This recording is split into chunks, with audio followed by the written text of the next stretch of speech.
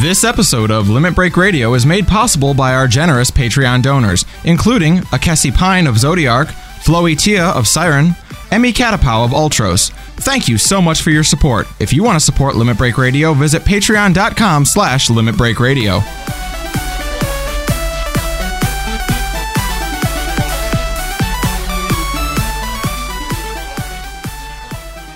Live from Eorzea. Limit Break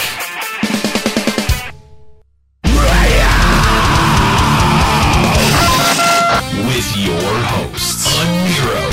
Drink with me, friend. Kahlo. Oh my god. What if I'm gay for Tolkien? Juxtaposition. More Hot Pocket. And Nika. Oh my god, this is gonna be amazing!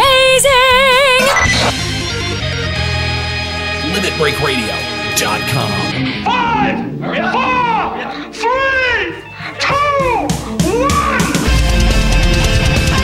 1. Welcome to Limit Break Radio,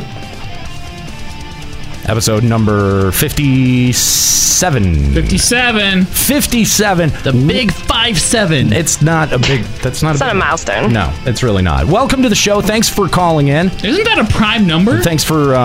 That's a really big prime number. I think it is, actually, yeah. What? Thanks for tuning in, is what I meant to say. Here at twitch.tv/Limit Break Radio, we are, of course, live from Eorzea. Let's kick it over to our Eorzean studios. Prime number, by the Look way. at that. I know, prime shot right off the rip. Thank you guys so much for joining us live here at twitch.tv/Limit Break Radio. We're happy for you to join us on this holiday weekend. If you happen to celebrate the holidays, happy holidays to you. Otherwise, welcome to the show. Are we not doing an Easter special? No, we are not. There's not going to be any singing? We could, you know what, we could find a cave to lock you in for a couple of days if you want. See if you get out. About 3? Yeah. Yeah. What does that have to do with singing? Oh, we would be singing? No, he's saying they're gonna leave me in my tomb. Yeah, and see if I rise on the third day. Yeah. He doesn't deserve a tomb. Can't we just bury him in a hole? Dig a ditch and throw me in. Welcome to the show. Thank you guys for joining us. Of course, I'm joined by Escalia Rayumasa, Juxtaposition, Kahlo Landis, and Nika Kayanian. Thank you guys for showing up. Appreciate it on this holiday weekend. Where is Woody? My drink's getting low already. I know, right? I don't even have a drink. What's going on? Well, where's Kooky on that note? Yeah. You guys have feet. Kooky has been mighty quiet in the chat. Actually, Kooky is out at she's out at a convention this weekend, I think. So yeah, she's got the weekend off. And also, Nika, look, we don't expect you to understand because you don't actually get to be here and have him get your drinks for you, but we are used to a certain kind of lifestyle. That's right. He's almost been our intern for like a month. You realize that, right? And he does a good job. You've done this up until this point. He does a good job. Sometimes we don't even need to ask. Yeah, he just comes over and grabs the cup and goes and refills it. He's a good little drink fetcher. Nika, let me tell you, they were used to this new lifestyle about 2 hours into it. So, I can't go back to being a peasant. Wait, I have an idea. Escalia? Yes. You know your way around a kitchen, right? You know, I'm not sure in what way I want to take offense to that. I've got like 6 options, but yes. Anyway, we are here today. We're going to be talking about producer live letter number 28. So if you'd like to give us a call, Juxta is going to be manning the phones today. Yay! So expect fuck-ups. Did you miss that responsibility? No! So here's the thing. Since Juxta is running the calls, okay, do me a favor. Try not to distract him. Don't get into big, long-winded conversations with him. Don't use big words. Just do because no, it's not. It's not. Just say what you want to say to get on the air, and that's it. I mean, it's a pretty simple process. Name, topic, server. Boom. But we don't have someone that's going to be able to sit around and full screen you. Yeah, right. With whatever really formally like. So make sure your mic doesn't suck. Yeah, be paying attention. Be ready to go. And don't you personally suck either. That would be helpful. Unless you are a girl What do you mean? and hot. None of the LB Army members suck. Don't say that, Kyle. Ryuichi, hello? Skirl, come on. Hello? Right? Have you met these two people? Yeah. Wow, even Nika not rushing to the defense. That's rough. I've never met Skirl. I can't defend that. So a couple of notes that I wanted to start off here with. We mentioned this last time, but I really want to hammer this home. Our newer shows that we've been doing, our Final Encounter casts and our refreshes, those shows are going to be moving to their own feed starting this week. This episode of Final Encounter Cast will be the very last episode to go up on all of our feeds. So if you're subscribed to Limit Break Radio on our Final Fantasy XIV only feed and you want to still receive Final Encounter Cast and refresh content, make sure you go and subscribe to those feeds. They'll both be available over at over at finalencountercast.com. And that's where those will live. If you're subscribed on what we call the LBR network feed, then those episodes will stay there. But just so if you're subscribed to the Final Fantasy XIV specific RSS feed, that's going to be receiving a bunch of changes coming up this week. So Gay! that is probably the worst application of that drop that I've heard. Yeah, no sense whatsoever. You're off to a good start. I don't think he can do the phone lines and the drops. I'm worried now. The drop quality immediately just plummets. You know what? Fuck you guys. He's like, my back hurts. He's like, and I just started working again, and it's the worst thing ever. RSS feeds. That's gay, right? That's totally gay. It sounds gay. I'm only half listening to everything because I'm trying to do Kookie's job and trying to do drops too. Like hit a drop, doesn't matter. Can you go give me a drink? Yeah. Oh, me too. No, fuck off. Get number 6 to do it. He's not doing shit. But it's funnier if you do it. Well, no. Also, we want to mention that if you have given to our Patreon campaign over at patreon.com/limitbreakradio, and you've given at $50 or more, that entitles you to a t-shirt from Limit Break Radio. At the moment, I think we're missing 7 people who have not responded out of, I think, 28. So that's actually really good. That's pretty good. That's pretty good, guys. But if you are one of the 7 that hasn't gotten a hold of us about your t-shirt, then please get a hold of us so that we can know what size t-shirt to send you, and also what type of cut you want. You can get a regular normal t-shirt or a women's t-shirt. So let us know if you know you've given to Limit Break Radio, and those will start going out in the next week or so. So thank you guys for giving at patreon.com/limitbreakradio. Now we just want to make sure that everyone gets their shirts. So make sure that you get a hold of us with your shirt size. We also want to thank our sponsor, Alamo City Comic Con. Make sure that you check out their website, AlamoCityComicCon.com. That's October 28th through the 30th at the Henry B. Gonzalez Convention Center in San Antonio, Texas. They just announced on, they actually just had an opening night party for Batman v Superman, which is pretty cool. But you definitely want to, if you're in the area, go check it out. They've announced a ton of awesome guests that are going to be out there, including Amy Jo Johnson.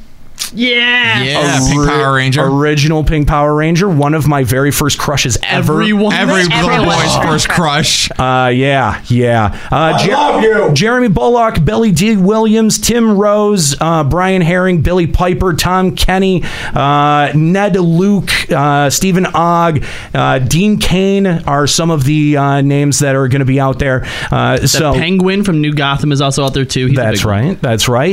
So if that sounds like something up your alley, we're also going to be out there as well. Again, that's October 28th through the 30th at the Henry B. Gonzalez Convention Center in San Antonio, Texas. We also want to mention Cyber City Con. That's going down May 7th through the 8th in San Antonio, Texas. It's from the same people, of course, who brought you Alamo City Comic Con and Terror Expo. But you can check out more about that at cybercitycon.com. All right, so let's see what else. What else do we have here? We're going to be on the next episode. We're going to come up with a giveaway to give away a 60-day time card that was given to us from. Let's see. Ludicrous. That's it. Ludicrous. That took me a second. I had to make sure that he's the one who owns that original drawing of the O-Sheep. Is that right? Yeah, bought it during the bet. Oh, nice. Well, if you'd like to win a 60-day time card, make sure that you tune in next Sunday to Limit Break Radio because we'll be giving one away. And Nika, did you have something to plug here too? I do. That my current free company, not the LBR free company, sadly, but my other free company, it is called Echoes of Gaia. It is 1 year anniversary this week of being born, and we are having a party / giveaway type of thing starting on the 29th, right through April 2nd at 5 p.m. and 9 p.m. Eastern time. There's going to be games and different things for minions, mounts, music, gear, all this kind of fun stuff. If you're on Sarkatana server, that'll be something to check out. Starts the 29th through the 2nd. There'll be party finders up, and you can come and it'll be fun. Come win some stuff. There you go. All right, cool. Well, yeah, if that sounds like something up your alley, make sure that... What was the date for that again? From the 29th through the 2nd at 5 p.m. and 9 p.m. Eastern. And we can post something about that over at limitbreakradio.com. We can, but we're not going to. Oh. No, Nika, you can. I was going to say, the funny thing is, Nika can actually do that herself. Yeah, you don't even need I will. I just have to figure out how. She has the ability. Okay, I got 10K saying that she never posts anything. Yeah. I'm not taking that bet. I'll figure it out. I'll do it. Okay. Challenge. It has to be accepted. from Nika. You can't just say, "Oh yeah, Nika did it," and then you post it, Escalia. Okay. No, I'll do it. No, I said I'm not taking that bet. Oh. Why? I'm going to do I don't it. think anybody's going to take that bet. Can I take that bet? Yeah. Yeah, you can. You guys are going to pay me stuff if I actually do it? Well, Juxta is will. going to. He's got the 10K on it. He's making a okay, 10K bet. sure. You got it. Okay. There you go. Maybe it'll get Should we done. specify Gil versus dollars? I'm pretty sure Gil is implied. Yeah, it was. Just checking. Escalia, I bet you 10K that if she does do it, Juxta still won't pay her. Again, I'm not taking that bet.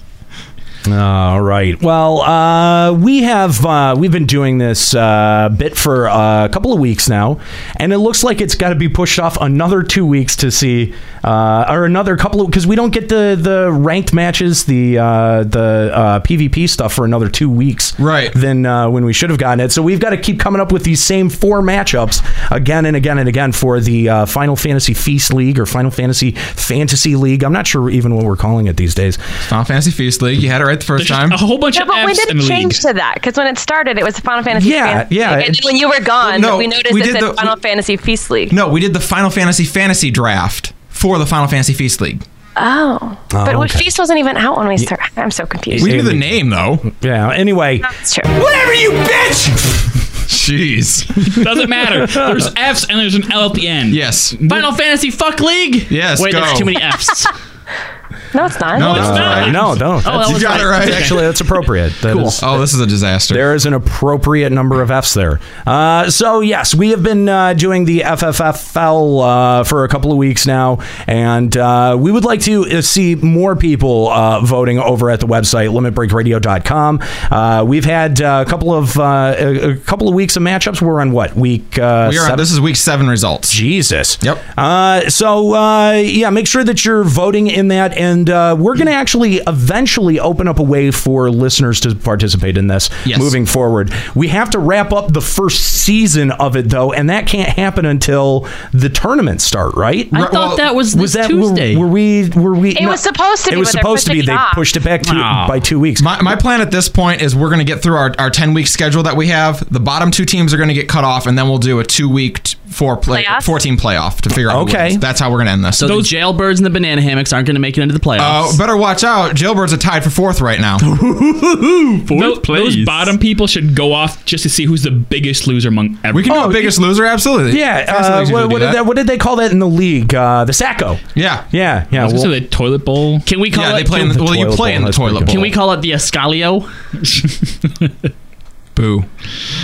Because you suck. That was bad. Cue my music. that was Let's do this. That was really bad. All right, here we go. Here's a FFFL update. Alrighty, good afternoon, ladies and gentlemen. Week 7 of the FFFL has drawn to a close, and the race continues to tighten up. For the very first time this season, every single team in the league elected to make no changes to their starting lineup. With the results now in the books, we'll see which owners look brilliant and which ones have some tough questions to answer on their Monday morning presser. Did you guys mean to do that? Because I just totally forgot that this was a thing. I meant to. I assume you're the one who just doesn't give a shit. I think the rest of us consciously chose. No, well, it's just easier to tell you right now my changes, because I was going to make a change, but then I just never got around to it. Yeah, so I think that we should do the changes on the show, because otherwise... I don't remember. Yeah, there's and you never put this information anywhere else, and even when we get it to you, you're just kind of like... Ooh. And it's not like we have I always do it. Access to the outline, but we... do, Carlo? Yeah, I think I definitely agree. It Just should go be with done. the. Okay, we'll do it on the show. I wasn't going to make any changes though, so that was conscious. I was totally going to make a change. No, you weren't. No, you weren't.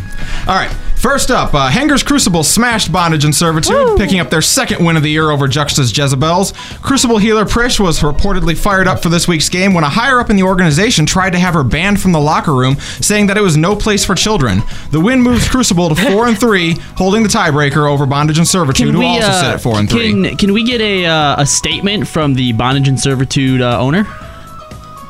Or Juxta's Jezebels is apparently that's their new nickname. What happened, bro? How do you respond to this new nickname? I have to figure out who came up with it, because it's probably too witty for Ascalia. So I'm going to give props to Kahlo. What a shocker! It's a good one. Mm-hmm. I pictured Jezebel having really big boobs, so I like that. but what about the match itself? This is the second time you've lost to the Hangar's Crucible, man. You know, I guess the power of Bondage and Servitude is really downplayed when the team captain of the other team is also a girl.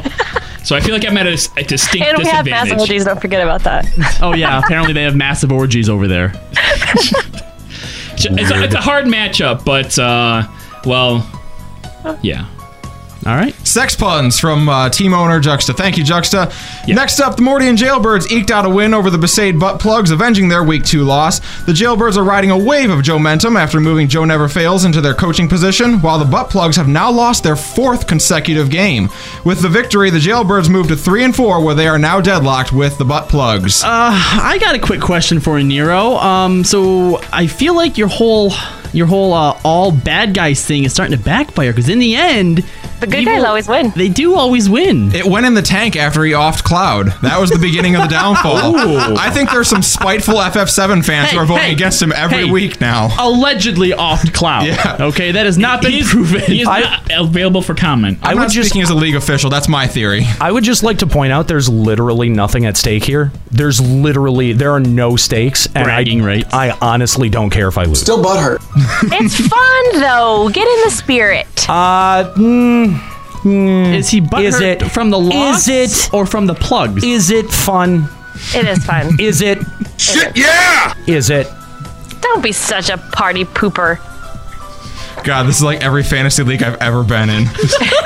Lastly, the Callow Klux clan continued their dominance of Titan's Banana Hammocks, etching their second win of the season over the upstart Summons and Speedos. With only a few weeks left until the playoffs, the Hammocks are facing some win-or-go-home games ahead. They fall to 2-5, while the Callow Klux clan retake first place at 5-2. Woo! Well done. I really like how, varied the standings keep going. At first it was obviously a Nero in the top place, but then he's keeps going. It's very the fluid. Standings really did start to separate and then come back together really tightly, and now they're starting to separate again. Yeah. I find it very, very disturbing and troublesome that since I made my pseudo clan speech on the air, I've won every match by a landslide. I was trying to ignore that fact, but yes. This week on the waiver wire, teams can choose from Zell, Amaranth, Ico, Lich, Shantoto, Thancred, Emperor Mateus, Zeromus, Sabin, and Terra. Okay. Yay. Okay. With no players taken last week, the draft order remains Nika, Juxta, Callow, Aniro, Papa, and Ascalia. So, Nika, do you want to pick anybody up? Thancred is so tempting. I don't know who I get rid of, though, because my team is rocking. I've got a sweet team. Boot your bench player, then. Who's on my bench right now? I don't know. I don't even know. Is it Ferris? You don't ever change the lineup. How should I know? I don't remember. It was I week can't remember one. if Ferris was on my bench. Yes, it is Ferris. That sounds right. Okay. I want to swap Ferris for Thancred. All right, Ferris. I can do that, right? They're in the same position, right? They're both melee. They're both bench, so yes. Okay. Bench can be anyone? Yeah. All right, Okay. Juxta. All right, well, Beatrix, I feel, with our newest loss, I don't feel like she is carrying enough weight.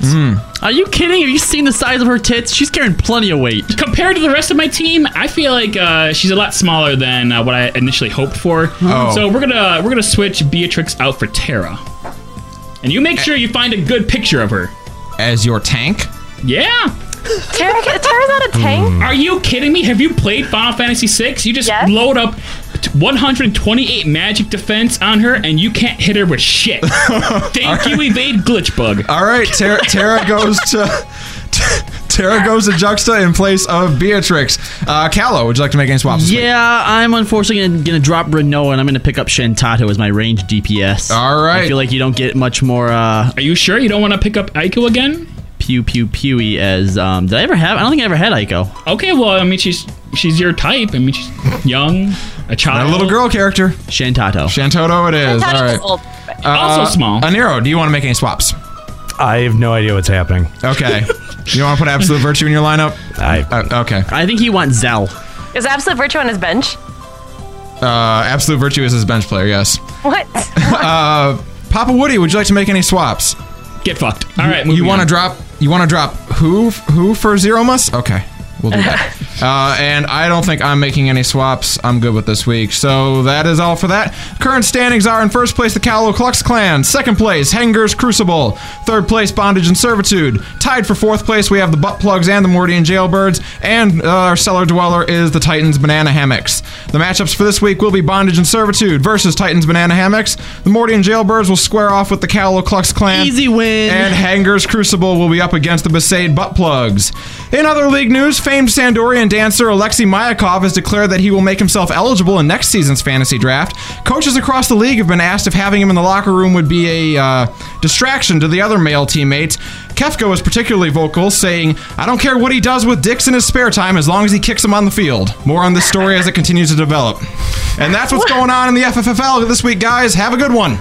Oh, I'd have to. You come up with these things. I'd have to thoroughly vet Mayakov, I think, and yeah, I'm sure he'd enjoy that. Ask him some of those, make or break. Isn't he the one that talks draft questions? You know what I mean? You know what I'm talking about? Get the Wonderlick test going there on. You go. There you go. Dude, trying to make up that bit, I'm just saying, like, is there a gay character in the FF universe anywhere to use for this joke? That was thank you. That was the best I could do. That's pretty good, though. Bit of a stretch, but you know what? I'll give it to you. He talks with a lisp, right? Yes, and he's a flamboyant dancer. And he looks like a Nero. That's just in reinforcing stereotypes. But I'm pretty sure he makes comments that Check are your, like innuendo. You know what? I'm going to check your privilege. Okay. All right. I was thinking, like Fang and Vanille, they're arguably lesbians, and that's kind of about it. That's all I could really come up with. It's even more reachy. I know. Mr. Jack's pointing out Harshafont. Yeah, what about Hearts and Parts? Okay, well, we're doing the English version of this game, so he's very straight. Ever. All right. Well, thank you for the FFFL update. Just so in the future, I think we're going to start off with FF14 news, just to lead off real strong right there. But since the thanks, Dick. Since the this is my nice way of saying that we're going to move you to the back of the program. That wasn't a nice way of saying it. No. Eat it, Dick. No, it wasn't. I don't feel the need to be particularly nice. What a shock. Ever. Yeah, but no, we've had some feedback. Why is this right at the beginning of the show? Oh, have we? Yeah. Oh. Yeah. I liked it. And it kind of made me think. Why is it at the beginning? It's because of the fluff thing, and we do all the fluff things at the beginning. Yeah, we've always done show news stuff before. Yeah, but that's different. This is different from show news, though. Okay. It's a bit. I'll tell you why. We're 36 minutes into the show. And we haven't talked about FF14. Just talk right over me. We're Nico. 26 minutes into the show. Just talk right over me.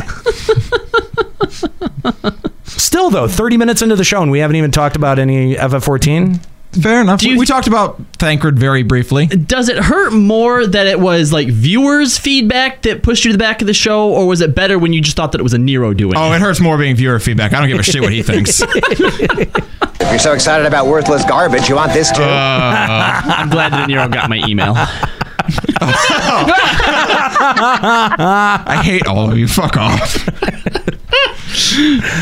Oh, anyway, all right. Let's check out what's going on in FF14 news. This is a Limit Breaking News Update. Outside of producer live letter 28, there is not much going on. We do want to remind you that the free login campaign is happening right now. It is going on until April 13th. So make sure that if you haven't taken advantage of the free, 96 hours that they're giving out, that you make that you log on and you take advantage of those 4 free days. Remember that they're not cumulative.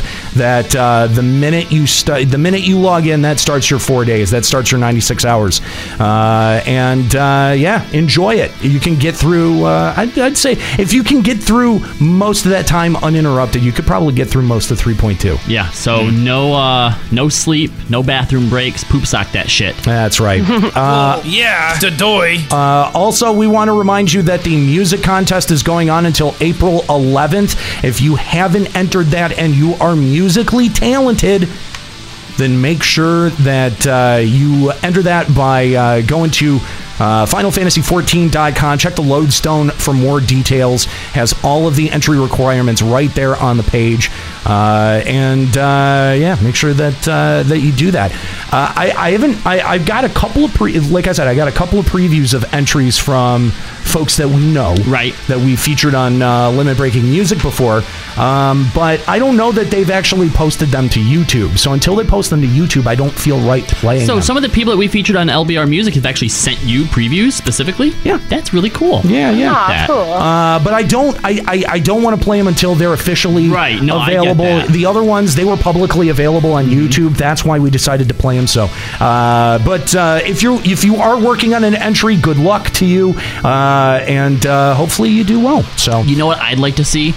I'd like someone to do a beatbox version. Ooh.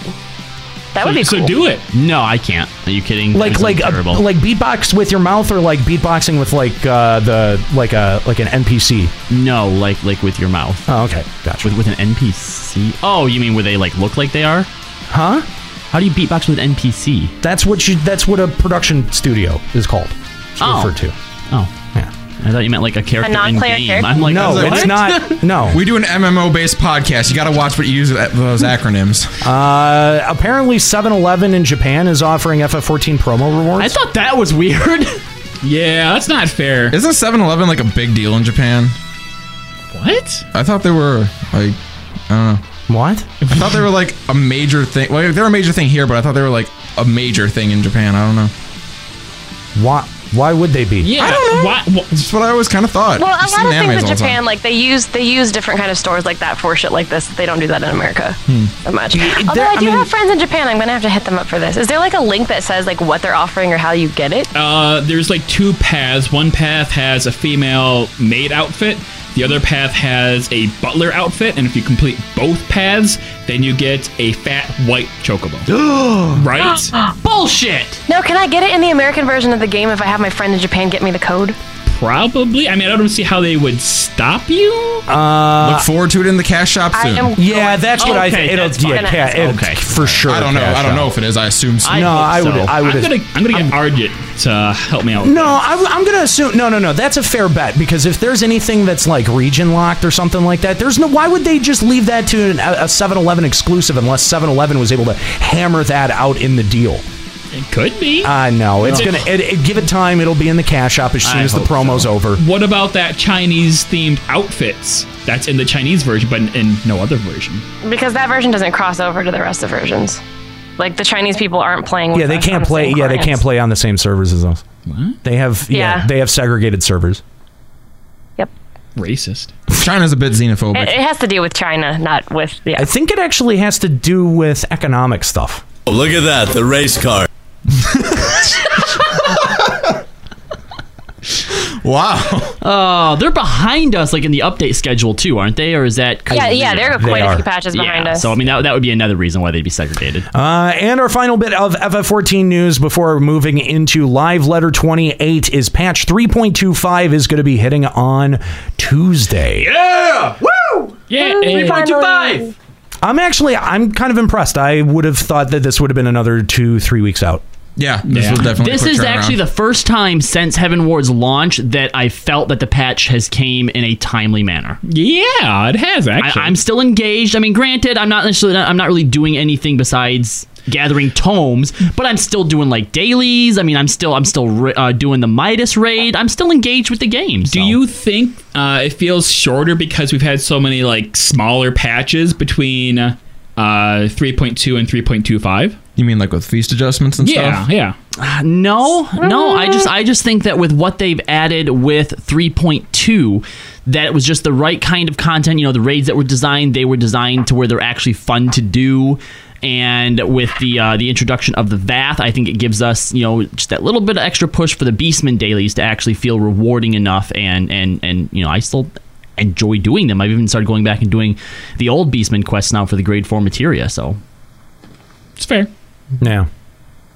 I mean, and that's the thing. If you're not raiding, it's pretty much tome capping. It's tome capping or getting stuff out of Alexander Normal, which I was really surprised how quickly I was able to get all that gear. Mm-hmm. Well, also, I'm sitting at 220 right now. Also, keep in mind too that because you were also gathering lore gear, that cut down on how much Midas gear you actually needed to get. I haven't gotten all of my Midas gear, but I have all that I need. Nothing else that I can get at this point is going to be an upgrade. You know, what's really interesting is they've sort of shot their lore weapons in the feet.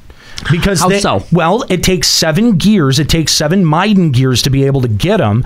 And depending on how long the next step of the relic phase takes, it may just be easier to go for the relic. Oh, we might not even need them. You might not. Yeah, you may not. I didn't even think of that. Also, keep in mind that this time around, there actually were, I think, quite a few people who have elected not to do the relic weapon. Really? I think so. Like there were a lot. Dude, there was a lot of people that were up in arms about how hard and how long it takes. Actually, those are just whiners and bellyachers. That's all that is. That's only I agree. It's only the whiners and the bellyachers, because I think that there was a much larger barrier to entry with the first relic and having to be able to get through Titan hard mode at that time. I agree. And even still, people for a long time struggled through Titan hard mode and other fights. You know what I mean? I agree, and I think that the stigma that comes along with that stops some people from even attempting it.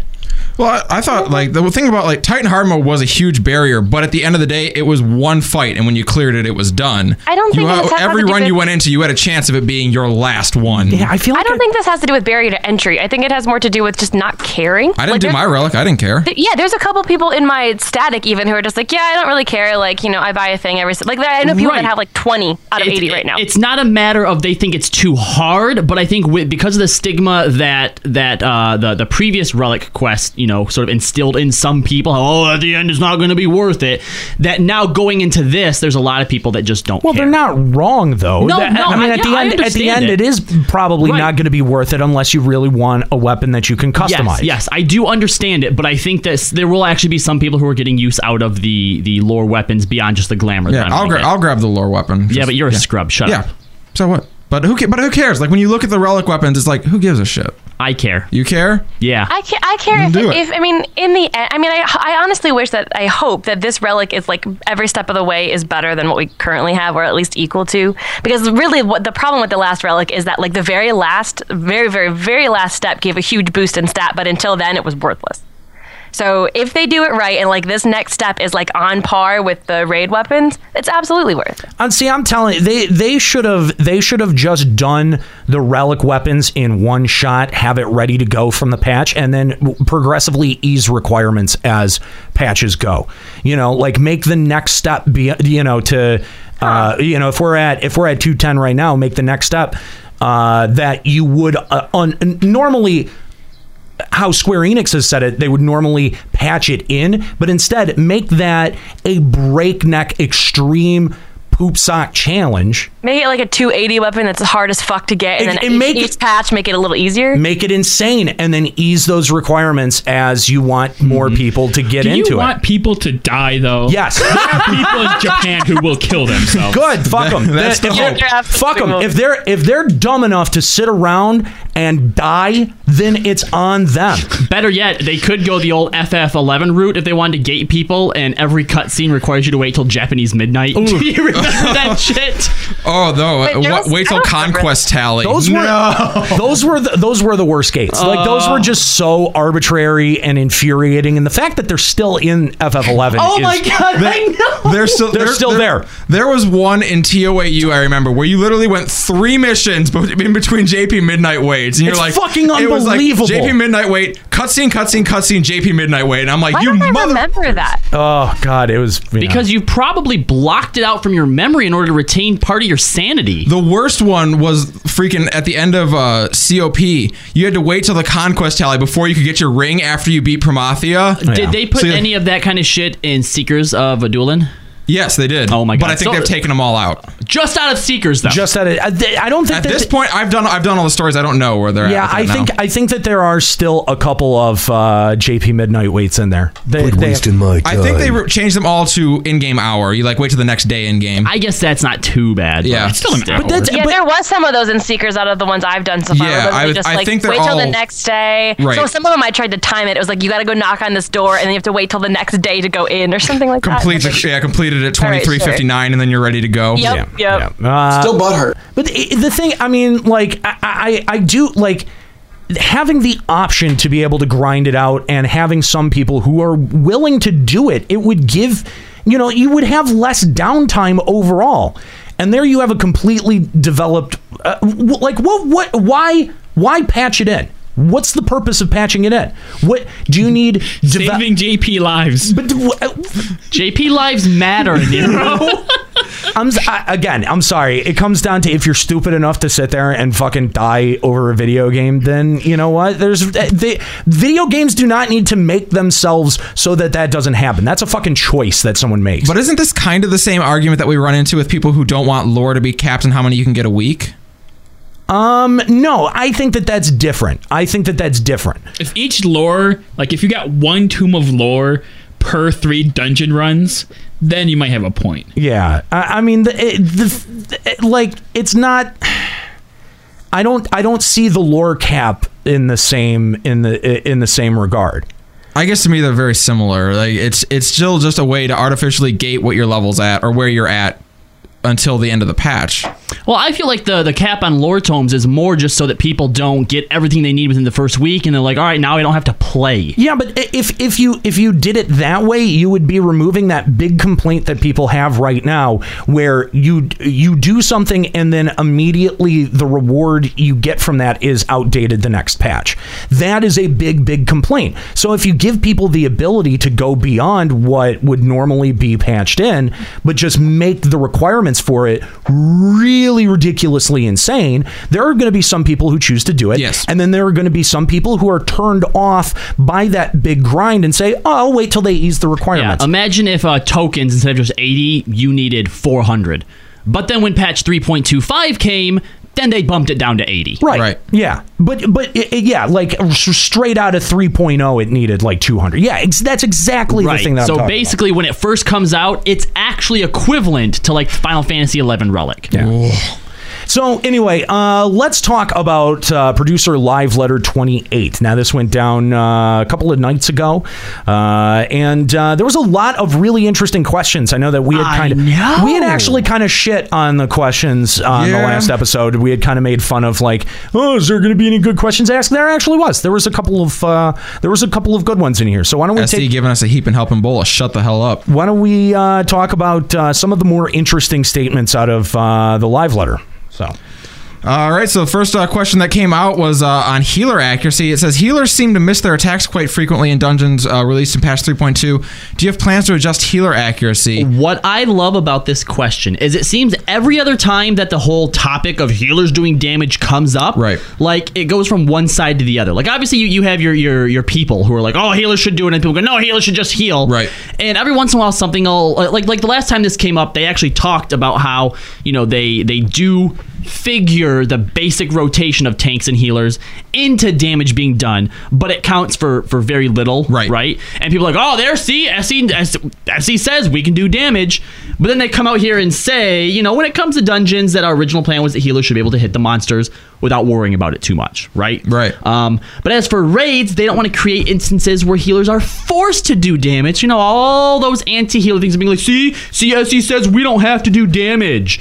But they do understand that some groups use this in their raid strategy and therefore have their members meld gear with accuracy. So right now, apparently it's an ongoing debate in the dev team regarding the accuracy and what they want to do with it. So please wait they're just a little bit longer. flip-floppers. They don't want to take a side yet. Yeah, so they are really walking the tightrope on that answer. They really are. Well, but they did say that our intention was that healers should be able to hit in dungeons, and we fucked that up. We will fix that. Like, they flat out said that. Because, healers are missing even in dungeons, and that's just not okay. I think they want healers to do damage, but they don't want to come right out and, agree with the one side. Here's the thing that I can't figure out. Why are they treating it like it's the first time they've heard of this issue? Right? Like, has this issue not been around since 2.4? Since the dawn of time. Seriously, why is it feels like they are just like, well, we don't really know. Like, they're just kind of putting their hands on oh. It's like, oh, it's an idea. We haven't really thought about that. Maybe we should talk about it. Right? Like, it seems like they should be a little bit farther on in the process to be able to figure out if healer accuracy is something that they want to actually play a constructive part of this game. It almost seems to me like they themselves have disagreements on the dev team about whether or not it should be that way. It doesn't sound like a unified answer. Why though? Why? Yeah. Why? That's my question. Why? Right. Well, what are the two options? The options is either fuck it, just give them capped accuracy so they can hit. But then maybe healer damage would actually be way higher than it should be at that point. So maybe they're just trying to find this sweet spot, what is acceptable for dungeons, but not making them too overpowered for raids. It doesn't seem like it should be that hard to be like, all right, here's the accuracy cap for dungeons, fucking give it to them. But then they have that much more accuracy for raids, so they can put more materia into damage. Yeah. Right.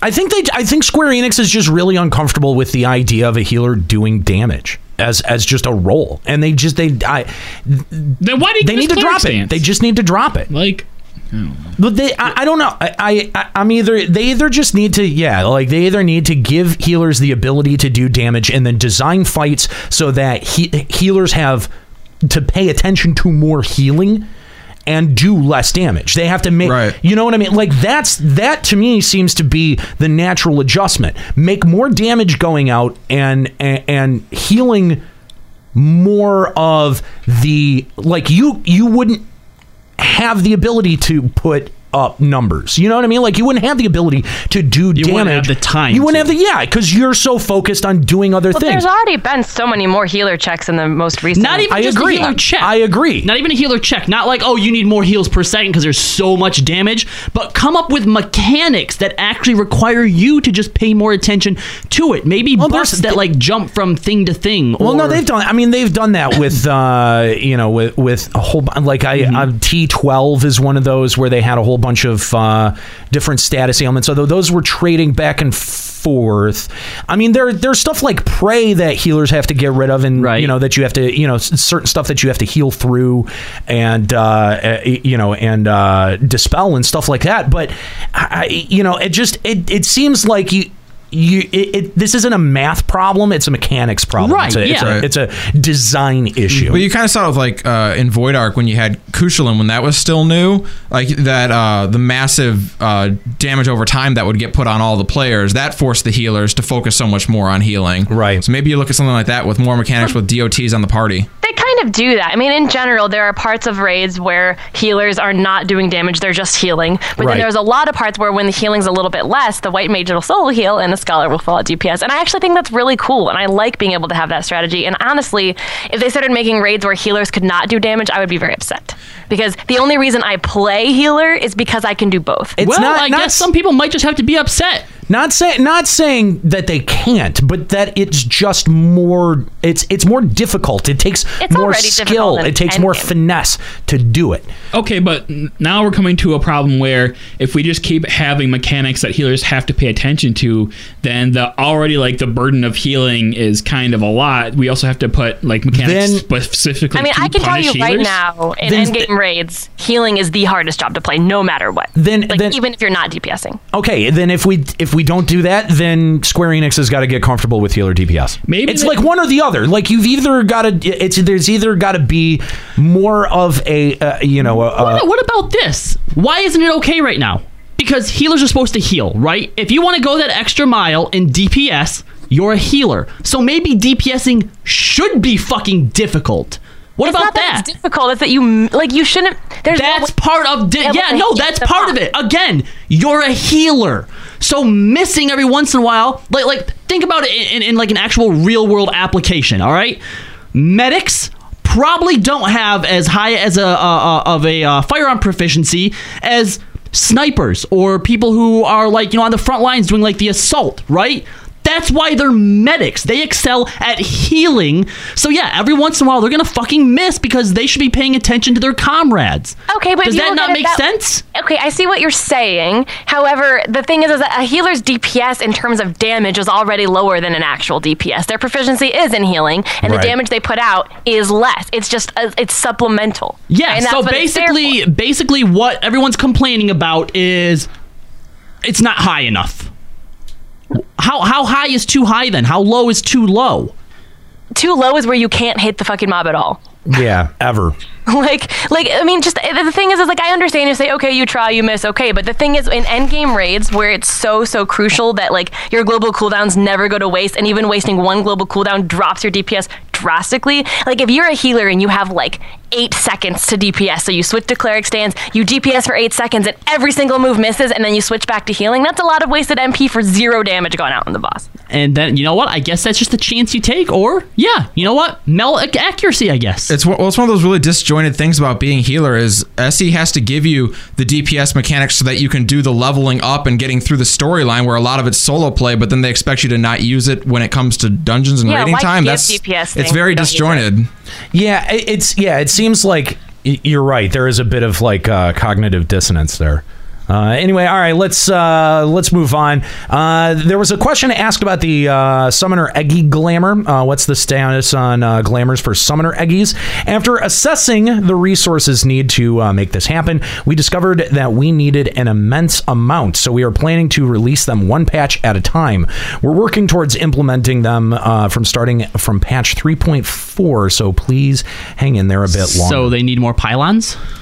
I'm very confused. I don't understand why this takes so many resources. Well, I'm assuming it has to maybe do with like the moves that they're doing. Like if you're using Ifrit and use a certain move, but they have to glamour it to like it'll end up doing a different move if you're using a different Eggy glamour. Like it would require a lot of resources to like map it. Right. I assume this means they're doing all the particle effects those are all going to change. Like whenever the Eggy does something, it's not just going to be like, oh, now Ifrit is using what your old Eggy uses. It's the same like effect. He's going to have a unique effect to him. I can't remember when they say Eggy glamours. Does that mean like letting us make them look like Carbuncle again? Like what else are they going to glamour them to? I think it's just to glamour the other Eggies. Which like to what? Like, what would I glamour them to? Like Ramu. Yeah, if you're using... So they would have to make whole... Okay, so that's probably part of it, too. They'd have to make whole new glamours with whole new, like, animations. Yeah. Yeah, that's what I assume what I assume is the big thing, is that they're having to make different animations for their abilities. I'm hoping it's just cooler than what I think it is. Because if it's just like, oh, I have Ifrit out, but I'd rather look like I have Garuda out, then that's stupid, and it really shouldn't take that many resources to do. Yeah, You know if it's literally just a reskin, that sucks. Yeah. That is not Right, a but hard if thing you to use do. like whatever Garuda's like dot move is, and then but like if you have Ifrit out, they're gonna need to like figure out which move of Ifrit's looks like that, or like reskin Ifrit's model so that it makes the same move that Garuda does. That could take some resources. I guess I don't know. I think it's just the particle effects. I think that's the biggest hang up. Yeah, I think, and maybe like. I also, if people do glamour their eggies, though, I want to be able to mouse over it to see which eggie they really have out. Because if we're really supposed to be using Garuda and I see them using like the tank Carby, I want to make sure that they're actually using the eggie they're supposed to be. Plus, if it's as easy as I originally assumed it was, which is just make the fucking Ifrit look like Garuda, it'd be really disjointed to see Garuda throwing off fire moves. Yeah. Plus, you gotta keep in mind for presumably each eggie, there'd be 3 different sets of moves that you'd have to, design moves for. Oh, so maybe they're designing analogs for like. Yeah, so you have a tank Leviathan, a ranged Leviathan, and a melee Leviathan. Yeah, maybe. Maybe. And plus, come on, they're summoner eggies, so it's got to be really far down the totem pole of priority. Well, I'm sure it is if it's taking this long. Anything with summoners in Final Fantasy, it's going to take a while. Hey, they had their time to shine in PvP. Not no longer, bitches. There's a lot of great gun designs in the game, but there are many occasions where machinists use Gauss Barrel, but you can't really enjoy the original design. Can you implement a feature to hide the Gauss Barrel? We've standardized it into a single design so that it would not limit the freedom of guns designs. However, we are planning to implement a setting that will allow you to toggle this by a text command, since there is a large demand for it. So it's going to be. What is the Gauss Barrel again? Patch. It's that sort of like ugly hook thing that goes on top of like your gun barrel. Yeah, and it makes your stuff hit harder, but all of your moves cast. They have casting time. Oh, okay. So it looks like what it does. It looks terrible. does, except it gives it an actual look. Yeah. There's like an attachment that appears on your gun or whatever. Yeah, exactly. I did not know that. Yeah, it's pretty hideous most of the time. Are you guys really that zoomed in on your character that you can see the No, Gauss barrel? I've never cared about this ever at all. We've known, like, you've never cared about anything glamour related really ever. So. Not true. And Nero cares outside of his about Odin head. No, even that. The other day, he actually asked Juxta specifically to come tell him how his machinist glamour looks. He actually spent time on it. Yeah. And he cares a lot about glamour, but he doesn't care about changing his glamour. No. Yeah. Once I find a good one, I'm like, I'm set. Me and Kooky bought the the replica high Allegon Sabatons for you. For his glamour. Well, that's my Dark Knight glamour, that's what I'm rocking right now. So number 4 talks about the Mind Party bonus. Now this was really actually surprising. I did not realize this was an interesting one. I didn't know about this either, but it says full parties that feature a scholar and astrologian don't have a Mind Party bonus, so there are times when there's added difficulty in healing. Do you have plans to change the party bonus for scholar or astrologian? And they said that it's not difficult to change this. However, by changing this, we worry that some may think of this as a nerf. Our view on this is that we should make the party bonus effective no matter what kind of healer combination is used, but we would like to hear from the players to see if it would be all right to remove the piety bonus, so please let us know on the forums. We would like to consider changing this. Does that mean remove piety altogether as a bonus? Like in general? Or just from Astrologian? I feel like an easy way around this would be, because it must be Scholar and Astrologian have a piety bonus and White Mage has a mind bonus, right? Yes. Correct. Yes. I think that they should make it to where if you have one healer in the party, if it's a Scholar, Astrologian, then it's piety, and if it's a white mage, it's mind. Okay. And then the second healer, regardless of what they are, what's the other one? Gives you the second one. That would be smart. That's actually a good way to work around that. See, I did not realize that you didn't get a mind bonus by having a scholar and astrologian. Yeah, and the thing is, and the worst part is that usually you never want to replace a scholar in an endgame raid. You'll only replace the white mage and astrologian with each other. And so that has been an issue in like endgame raids where like my old white mage was like, I really want to play astrologian, but we don't get the mind bonus. I could see that. It's just not something that I would have ever considered. Maybe if people were focused on healing instead of doing DPS, that extra mind wouldn't matter. The mind is for healing. I know. So if you're not focused on DPS, you can heal better. Not without a mind bonus. Oh my God, Nika, never mind. What they need to do. I'm missing what you're saying. Yeah, stop explaining the joke, Jesus. Moving forward, maybe they should just have like, okay, Scholar and Astrologian, they're kind of analogs to the same thing. Make it so Astrologians aren't very good White Mage substitutes, and when they add Red Mage, make Red Mage and White Mage analogs and have them both give the mind bonus. So that way you want either a white mage and a red mage, and then you want either a scholar or an astrologian. And that way you still have your party bonus covered. But then you have to wait till they introduce red mage. But yeah, and who knows when that's going to be. And who knows if it's going to be a healer. Nika, stop giving red mages hope. You're literally, I think, the only one... Magic DPS. We got a magic tank, now we need our magic DPS. Shut up. Yeah, I'm actually with Nika on this. I don't think that red mage is going to be a healer. Come on, really? Yeah. Really? Yeah. I think that if any game was going to change it up, this would be the game to do it. Yeah. No. Yeah, of course. What is going to be the healer then? Red mage is always... Blue mage. Haha, no, just kidding. Dancer, maybe. Chemist. Dancer's not a bad guess. Like, there's always been, like, red mage is the jack of all trades. However, it's always streamlined into healer. Let's break the mold. I agree. Red mage healer. Gonna have a lot of disappointed red mages, tell you what. Are you kidding me? No, My you're main job not. was red mage, and I absolutely wanted to be a DPS. You know how many No, what he means disappointed. is they're going to be disappointed because they're still not going to get what they want to get. Oh. Yeah. I would like to see a non-magic based healer like Chemist, though. I'm not really sure how that would work, but I They think could it'd be give cool. them guns. Oh, wait. Yeah, there we go. A magic DPS as red mage, and a dancer heals with TP instead of MP. Or maybe just have the fucking blue mage be the magic DPS.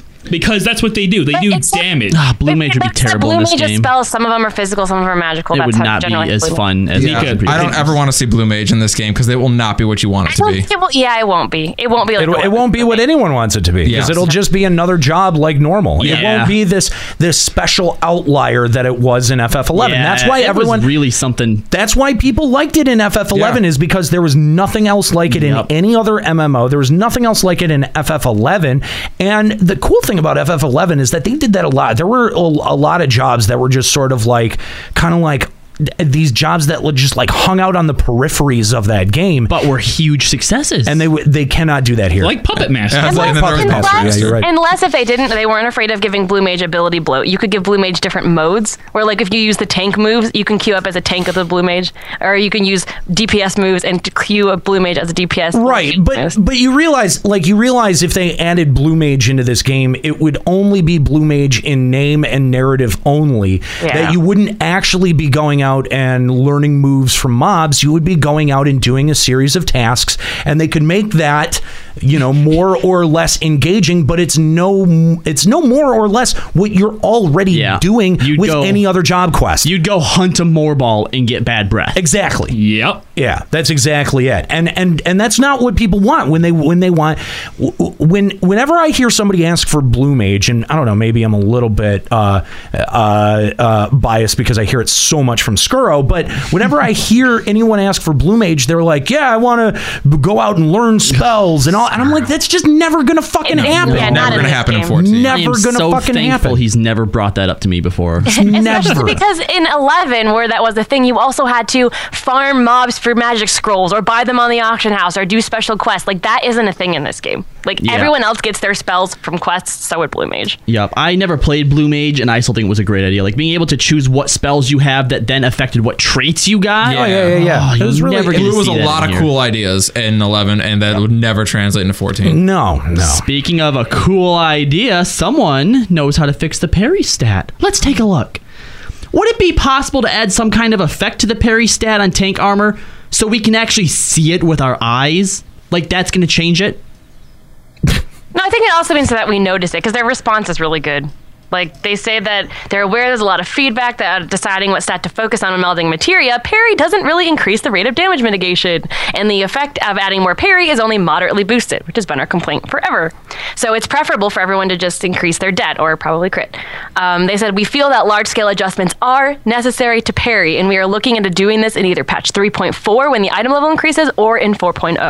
Well, that's good at least. Yeah, and they've needed to do something with parry because it's been one of these... Parry blows. It really is. It's not a good stat. There's no reason to stack it. I mean, it's not even a thing that gives you diminishing returns. It's you straight up do not see your return is already diminished. Yeah, you're wasting the stat slot. Right. I mean, if it happens to proc, then you can kind of see it a little bit. Right. But really, I notice it when I proc or I parry like some physical tank busters and stuff. Like, I do see that, but it doesn't. It's like 20% or something. But it doesn't increase your parry rate. It just increases. It decreases the mitigation the damage mitigation of when you do parry. Yeah, and it's weird because like even if you add a whole bunch more parry, it really doesn't it doesn't do anything. See, I feel like parry should increase your rate, and like your defense should determine how much, or maybe your attack, since you're parrying with your weapon, should affect how much you actually. I agree. Isn't shield block the same way too, though? Like when you shield block, it's exactly like, I mean, there's no shield block stat. See, but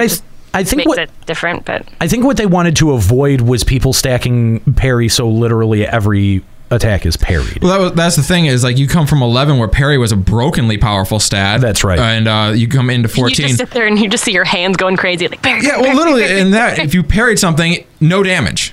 That attack effectively is null against you, and that was a hard thing to transfer over to 14 because the only time you would really care about actually like just stopping attack flat out would be the big moves that the enemy does in the raid. It wouldn't be its regular attacks that you care about. But you can't have a tank able to just cancel out a tank buster. Because if you can do that, all you're going to do is stack parry. Well, I'm sure they could find ways around that, like either making it so that big attacks like that, ignore parry, or maybe when you parry big attacks, it doesn't have as steep of a penalty on that attack as it would on a normal attack. Yeah. So, all right.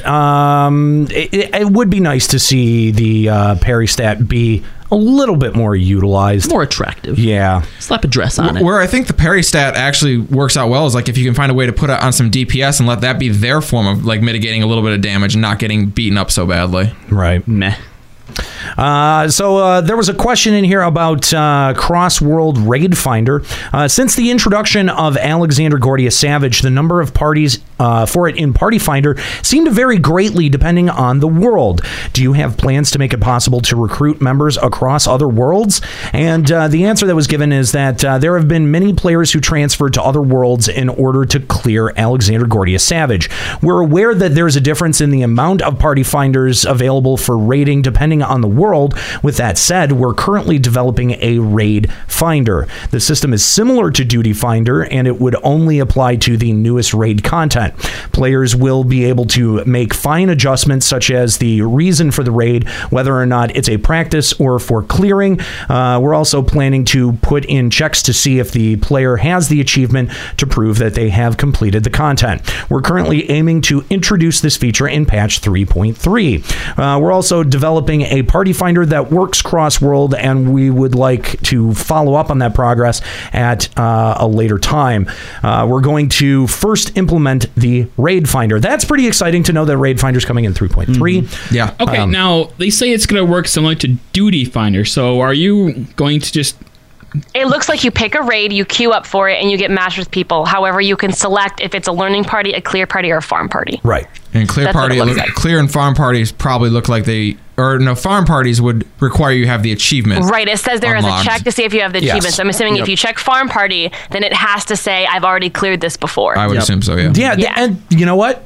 That makes sense. I think that's pretty cool. I mean, dumping you in with randos is not the worst thing. The big question for me is that will you be able to queue up with multiple people? Are you going to? I hope so. Are you able to queue up with like 2 or 3 people, or is it going to be solo queue only? Because I have a sneaking suspicion that this is going to start as solo queue only. Mm-hmm. Really? Why though? That'd be so Why would because that? Square Enix. I agree, but Especially what logic is there to that? There's no logic, because say I'm like in my static and we have cleared it and we're farming it and someone's gone for the night and I have 7 of us and we just need to pug one person, but no one's answering our party finder. Just queue up and raid finder. One person, instant go, boom. Yeah, that makes sense to me. Let's hope that's because that's too easy for Square Enix. The thing that I'm not even trying to be a dick. Like, they really do overcomplicate things like this. They always do start it off solo queue, which makes no sense. Yeah, they really do. I mean, but I think they didn't think about they didn't like have the means or the resources to implement party roulettes now and whatever. But now that they do, who's to say that going forward they won't add party queue right away? It's true. Now that you can duty finder all the roulettes as groups, maybe this time they'll just start you can't argue that that's because they didn't have the resources, because you could queue as a party for half of them and then not queue for a party as the other half. Completely arbitrarily too. Yeah. It didn't seem like that was a system limitation. That was just an arbitrary decision that we don't want full parties to go and queue for leveling dungeons. Which was the stupidest shit. It really was. I mean, there is literally no system side there's not even any logical reason. No, we don't want these people are all playing to level up together. We don't want them to be able to queue for a well, okay, no, hold on. There's logic for reasons to not have you be able to queue up in leveling, because they want people to go into the leveling roulette and help the queue times for that. And if you just queue up as a party, then that's kind of taking people out of the system. That makes sense. Well, then why'd they change it now? Because I guess they feel like the amount of people in the leveling roulette solo is adequate now. And I think, new players to the game are less and less. Also, now that there's a mentor roulette to help the newer players. That Nika, that's a good one. The question that I have, though, so let's say they implement this raid finder and stuff. All right, this has sort of eliminated the reason for people to hop servers where their raiding community is maybe dead, but how do you now get people to start dispersing back to the servers? I don't know, but this does eliminate. Yeah, that's actually a great question, Kahlo. On the servers where Party Finder's already dead, is this just gonna kill Party Finder further? Obviously, you could offer free server transfers to servers that need it, but what's your incentive to go there? I mean, if I'm on Gilgamesh right now, where there's 10 to 15 clear parties up a day, even though they're offering a free transfer to fucking Cactar, why would I go? Maybe a better economy? Make Gil? Friends. That's really kind of the only compelling thing. That will hopefully compel newer players to pick more spread out servers, because if they can Party Finder across any server, a newer player, it won't really matter where they start out. Yeah. Well, I think that's going to end up being the bigger concern there, or the bigger question anyway. Yeah, it's new players coming in or coming back at 4.0 might be what helps stabilize it a little bit. Server shuffle. You wake up one day and everyone's been reassigned to a server. Oh God, no! Please no. I don't know. Why was I kicked out of my free company? That's weird. Wait, why am I in this server? I just don't know, man. Yeah. I mean, I think it's a good decision, because you'll see less people hopping servers. We identified on the last episode. I mean, there's just a ton of people that are going to Gilgamesh right now. Gordius has already kind of killed. I feel like until Gordius, until Savage 3, people were fairly content with their statics on their server, but so many people jump servers at that it's like the damage is already done. Yeah. So while this might prevent any damage going forward, what do we do about it? You think that's just damage control at this point? Yeah, it feels like a stem the bleeding kind of thing. It's like it'll stop people from jumping from here on out. Yeah. But I'm not sure that you can fix what's already been done. Right. We still have to find a way to build an arc reactor to keep the shrapnel from getting to the heart. How are they going to undo that damage? The only thing I can see is offering like in previous MMOs, when you have places that are overpopulated and places that are underpopulated, you offer free server transfers. Like, you log in and there'll be a message that says it's not free server transfers to blah blah blah, but that's not actually giving incentive to go there. What was the incentive that people had in 11 when like Remora and a couple other servers that came up that were new? They're like, if you want to transfer to this brand new server we just made, it's free. At the time, what was the incentive for people to go there? The incentive at the time was an economy that mattered. No, the incentive at the time is that you couldn't move servers at all on FF11. Those were those two servers opened up at a time before they introduced server transfers. So if you wanted to get the fuck out, if you wanted to get the fuck off your server, that was your opportunity. Not even that, because of the nature of Endgame, a new server with nobody on it means less competition for drops. That's true. That's what I mean. Yeah. But also, like, with a brand new economy to start, like, if you were someone who had a lot of items and stuff, or a lot of gil to go over, you ruled the economy over there. You know, actually, but with the strict gil transfer rates that they have nowadays, you couldn't do it now. No. But if they were trying to balance servers, that might be something that you look into. Hey, we will lift the cap on that sort of thing as you transfer if you go to this server. Dude, I forgot about link shells transferring servers because another link shell would not let them get drops or fight or do shit. Yep. I forgot about that. That happened a lot. And you want Final Fantasy 11 style in game back? No. I would just. No one's asking for H&Ms to come back. Yeah, no one has ever asked for FF11 style stuff to come back. Well, FF11 specifically to come back. But what it is it's like, take some influences, take some keys from what you did well from there, what people liked out of it, because it wasn't. blanketly a bad game. Like, there was a lot in there that kept people playing, kept people logging in long beyond when they rationally should have. Right. And if you love your choice of words, that was a very good choice of words. and if you make some of the same choices in the way that you present your content in FF14, that's really just a lot of my complaints are the way that they choose to present and unroll the content. And in some ways it's better than 11, and in some ways it's not as good as 11. And I'd like to see them just take more cues from what worked about 11, not take the shit that didn't work. And I totally accept that that's highly subjective, but I think that it's hard right now to look at FF14 and go, here's what they took from FF11. It's easier to look at it and go, here's what they took from WoW. Yeah, it is. And speaking of WoW, we have Joe Never on the line. Wow, he's great. What up, Joe? Wow. What's up, guys? Happy Easter, everybody. Hey, Joe. Hey, happy Easter. What's up, Joe? How you doing, man?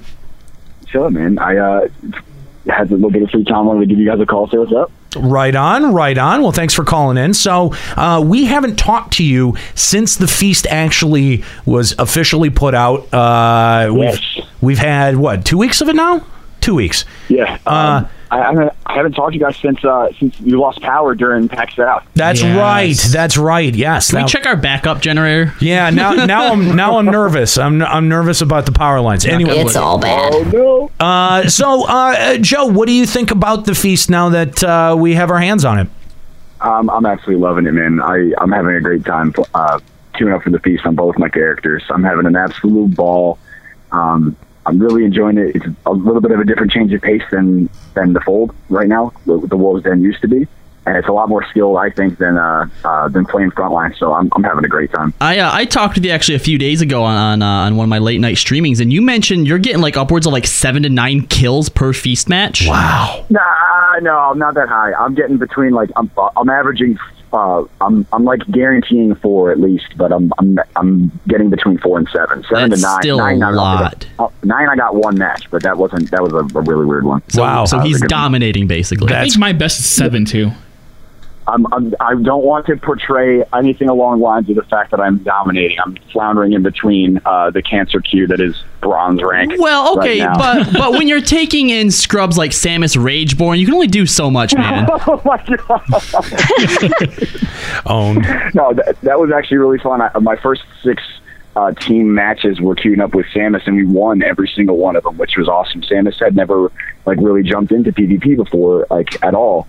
And we were still able to pull off the W 6 times. Like it was like really good. We were able to use communication and like intelligence as like tactical players, which was very fun. That's cool to get the medals back from the other team. That's cool, man. So, for those that maybe haven't tried the feast, or for those that have they haven't tried the ranked matches, or they're just, they did the queue on the first day and then they were like, oh, okay, it's just PvP, whatever. Can you try to explain the meta game of exactly what's going on when you queue into the feast? I can do a really rough. Just do like a TLDR of like, yeah. So basically, real quick before I get into this, Scalia, grats on your fundraising stream. Oh, thank you. A couple weeks ago, dude. Don't acknowledge him. Really Yeah. No, Joe, I actually want to say thank you to you too. Since I put you in as coach of my team, we haven't lost a game. That's what I'm talking about. Out of 2. Out of 3. You know what? I actually feel kind of bad now because that's about to change this week. Oh, well, we'll see about that. No high five for you. Anyway, Joe never fails. Anyway, the way that the feast works is it's a 4v4 matchup between one tank, one healer, a melee DPS, and a ranged DPS. And instead of it being the old way in terms of the Fold and the 4v4 in level 50, at level 60, every single one of your players gets 100 medals. And the goal of the game is to either take all of the team's medals, which is whoever gets 600 medals first wins, or to have the most medals at the end of a certain period of time. It's 10 minutes right now. It's going to be changing to 8 minutes in one of the next PvP patches. Yeah. So you're going out. As soon as you get out, you find the feast area. You jump into this little bit of a lowered square, and there's a offensive buff box and a defensive buff box on the left and the right hand side of like your holding pen. and then there's a large center circle where like lots of the damage and lots of the battle goes down. It's a strategy based off of where you're going to send your damage, how you're going to mitigate that damage, how you're going to control other people, how you're going to convey those messages to your team if you're queuing solo or if you're queuing as a team, in order to, as quickly as possible, defeat the other team, take their medals, and secure a victory. Now, who are you looking? Which role are you looking to place medals on? Which one are you looking to place medals on? Yeah, who's going to be responsible for picking up those medals off the field? So the way that the medals work is anyone on your team can pick up medals, but the detriment to holding those medals is that you're going to receive what's called a heavy metal stack, and that's going to increase the damage that you take. So it needs to be communicated and strategically placed on a certain member of your team. For example, if you have a defensive buff, you can probably take a stack of medals. If you're a tank, you can survive with several stacks of medals. Right. Additionally, if you're a healer, certain healers, like this is like the most OP strat there is, bro. OP strats, dog. A healer can take a stack and still heal through for a certain period of time. So a healer could grab a stack at the end, and the other team would be like, "Oh, look, the healer's got stacks," but still have a benediction, still have an attunement, still have a sacred prism, still have Region and Medica 2 set up on it, ready to be popped with a divine seal, like whatever. And they know that they could just heal themselves through it and take all of the offensive focus from the other team and completely nullify it. So there is another level of the next level strat of how you're going to hold on to the medals on your own team. Right. Yeah, and it's a different meta from anything else. It's a very different feel, very different pace from anything else like Frontlines. Obviously Frontlines is way bigger, Seal Rock way bigger. Not even in FF11, but even all the other MMOs that I've played, like this takes it to another level from just like the straight up 5v5, 3v3, 2v2 from like WoW, for example.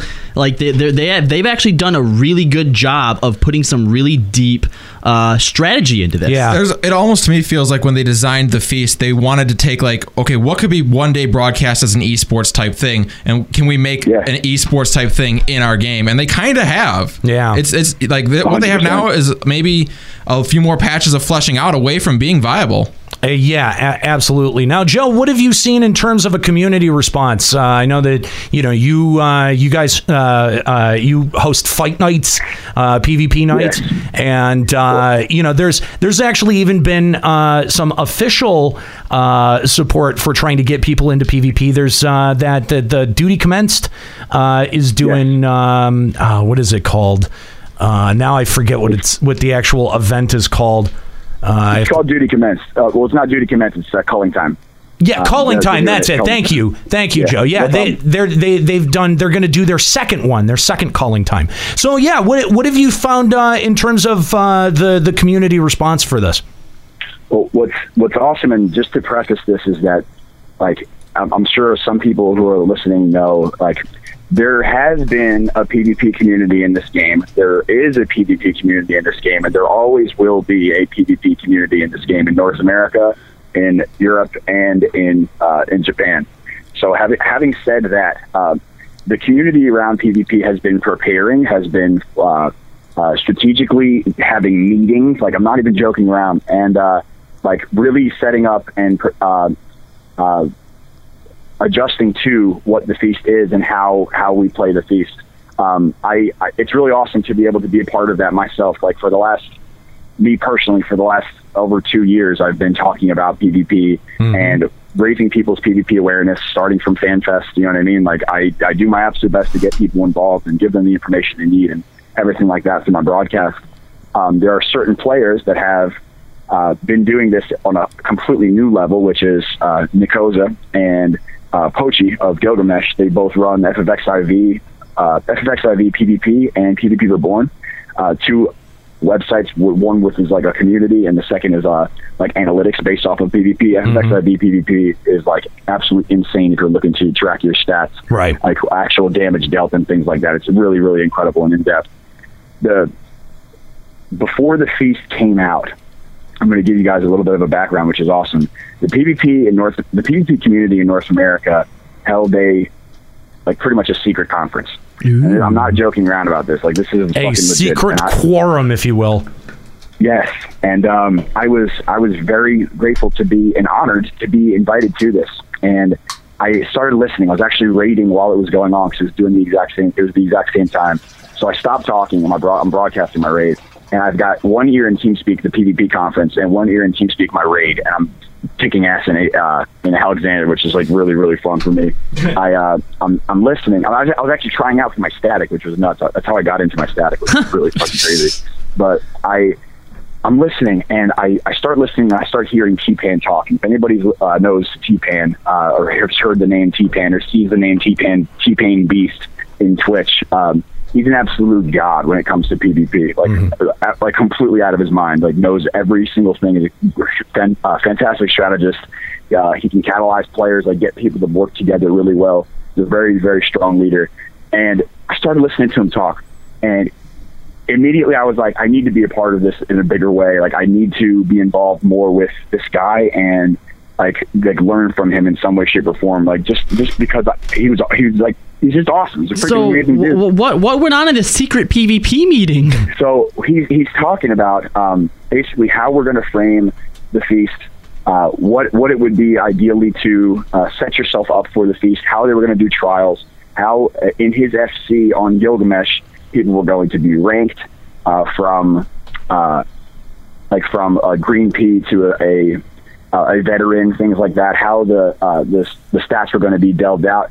It's 100% PvP static. So after talking and after listening to the PvP conference and like getting to know some players, I know a lot of them from like playing matches and things like that, I reached out to T-Pen, I reached out to Nikosa, and I said, like, the knowledge and the information from this conference is so specific and so niche. Like, there has to be some type of way that we can get in touch with Square Enix and share information from the PvP development side to the PvP community and from the PvP community back to the developer side, because I don't think that there's any greater way in the game for PvP to be tested than in the hands of the players that have the most experience doing it. You know what I mean? agree. Like, Square Enix has no environment to test that stuff in.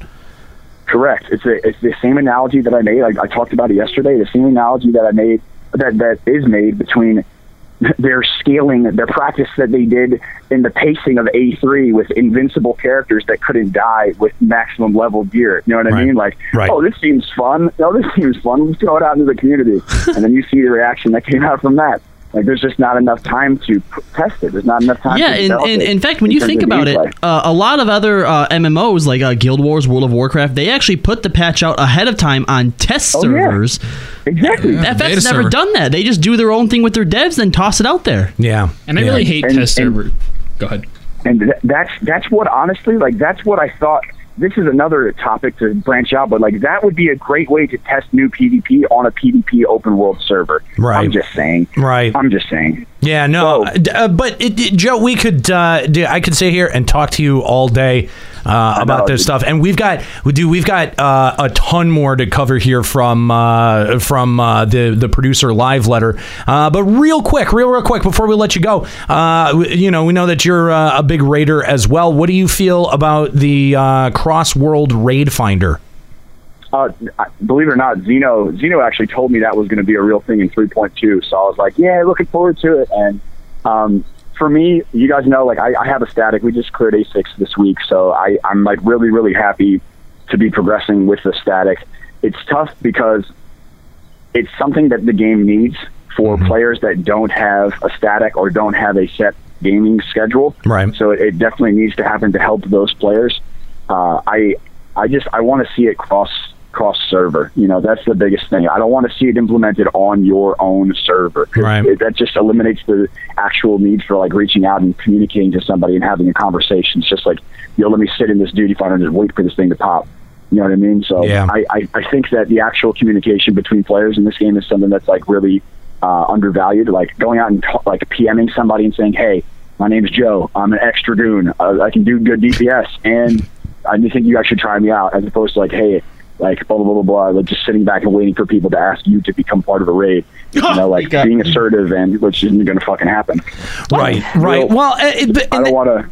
And that's really kind of the thing, is that you don't really have to talk to many people to play this game. If you want to play this game and talk to nobody, you can do that. You know, you don't need to communicate with anyone to request for anything. You just queue up and go in and do it, and you're done. If that's the way that you want to play the game, I can't play the game like that. Yeah, no, that's and that's it's weird. Because FF11 had none of that. Oh, gosh. You know what I mean? Yeah. So, anyway, thank you so much, Joe, for giving us a call here today. You can check him out at twitch.tv/JoeNeverFails. And also to make sure you check out his YouTube page as well. In fact, I had actually just watched the video where the GM sent you to GM jail. Hell yeah, dude. I don't know if that video still exists anymore, believe it or not. Oh, really? It's probably a time-sensitive moment in time, but I love getting a chance to come in and say what's up. And like, bottom line, like, long story short, from the second PvP conference we had last week, we ended up making like pages and pages and pages of notes that I was able to connect to Square Enix and the dev team that ended up going straight to Yoshi P and the dev. Wow. So we actually have like a really, really good communication opening up with Square Enix, which is something that's like really unheard of in terms of Square Enix, and also specifically Square Enix. Like, like for Square sure. Enix is very behind the ball when it comes to stuff like that. But like, to see them getting this active and this excited about feedback and about, you know, changing the game and being able to be open to changes, is like really exciting to see for the future. Yeah. That's like I could talk about PvP all day. You're right. We've mentioned before in the show how, you know, we're kind of past a point where new players are really in droves being brought in, right? And they should focus on just supporting the players that are here. But if they can get a really strong, you know, a lot of strong Joe-mentum behind this PvP thing, and if it is established as a possible esports with how unique it is, like if it gets big, there's a way to bring new people in. 100%. And it comes from working on other games, honestly. And like, it comes from a hard sell. Like, it has to be sold to other players. Like, people have to get excited about it, and they're not going to get excited about it unless they watch something exciting. And still, at the same time, like for me, it's frustrating as a member of the PvP community, because we've been asking people to play PvP for months. You know, I've been doing Friday Night Fights in my broadcast for like 6 months, asking people to get excited and learn PvP. So now, like, for the current PvP community, that's like kind of frustrated with the amount of new players that are coming in that don't know to the amount of people that do know. It's like, why haven't you been practicing for the last 6 months if you plan on playing the Feast? You know what I mean? Like, why are you not getting involved in the fold months ago? Well, it's definitely definitely a lot of excitement going forward, Joe. And if anyone hasn't, dear God, just go over and follow Joe, because his stream is never a dull fucking moment. That's right. Yes. Twitch.tv/JoeNeverFails. Joe, thank you for calling us today. I love you. Appreciate it. Guys, I love y'all. Take it easy, man. Have a great night. I love you the most. How weird is it that, like, so two things you never really think about with SE MMOs is good PvP and all right, fine, whatever, move on. Next question. Well, finish your thought. No, oh my God! In the middle of the thought, do you not? Is this your first fucking time, dude? Is this your first fucking time doing this show? What I was going to say was going to turn into like 5 more minutes of talk, so let's just move on. If this is if I love flaming lamers. Yeah, whatever. I don't care. You're fired. Get the fuck out of here. Oh my God! Go home. Wrap it up. God. Oh hey. Oh, sorry. I wasn't being mean. Sorry, I was just fired. Oh my God. Pick up some pizza. Yeah. All right, so quick Midas Savage clear rate. I'm butthurt, man. They're asking, was the pace in which Alexander Midas Savage was cleared quicker than the development team had anticipated? No, seriously, get the fuck back in here. Finish your fucking thought. This is the worst thing that you can do to a radio show. I hope you know. I'm sure there's something that's worse. There's going to be like a 60-minute delay before he hears that. Uh-oh, what's going on? He's going to get him. All right, so I had actually a pretty funny story this today. But why don't we... In relation to PvP? No, it has something to do with PvP. No. We can continue the show without them. We don't need them. They're back. No, we're good. What? Hello already started reading. No. Now I'm actually legitimately pissed, dude. Okay, because do you not know how hand signals work? I was trying to speed up what I was saying. You're going faster. I'm like, well, Jesus. Holy shit. All right, good Lord. I was just trying to say 2 things SE has never been good about in Final Fantasy Ruin MMOs. This show. Just ruin it. Oh, okay. Then I guess just pout. 2 things they've never been good about in MMOs is PvP and open lines of communication with feedback. And it's just really weird that suddenly these are the 2 things that are coming together, and that's what they're fucking taking good feedback about and actually caring what the community has to say. It is very, very odd to see those 2 things come together at the same time in an SE MMO. Agreed. You know how that works? You make the point, and then nobody continues to talk about it, and we move on to the next thing. I'm glad that we've had this little educational moment in broadcasting here today. Did it have to come to a screeching halt to do this, though? At least it wasn't with Nika, so then it took a half an hour to get her back. Holy shit.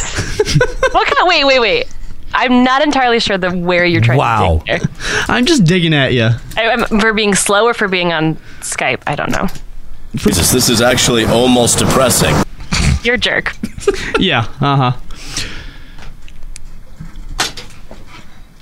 So, right, number 7. Really? Quick Savage clear rates.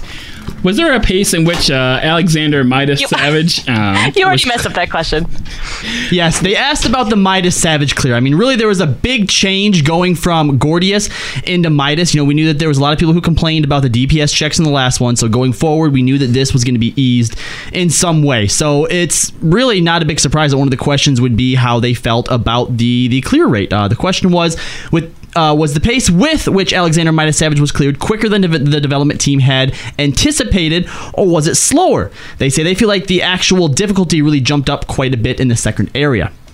So in regards to competing for World First, they cleared it according to what their expectations were. So all 4 of them have been cleared then? Yes, they have. Oh, wow. Within 2 weeks, if I'm not mistaken. Oh, geez. That was fast, actually. They said, compared to Gordius, we eased up the DPS check for Midas, and due to the fact that groups are challenging this raid with a low item level, there are many people melding materia in order to boost their DPS. However, the health checks for Midas were severe, so melding grade 5 would be a safe bet. They said that they're aware that everyone's having difficulties with the Cuff of the Sun, and were concerned about the difficulty between the Cuff of the Sun Savage and the Arm of the Sun Savage.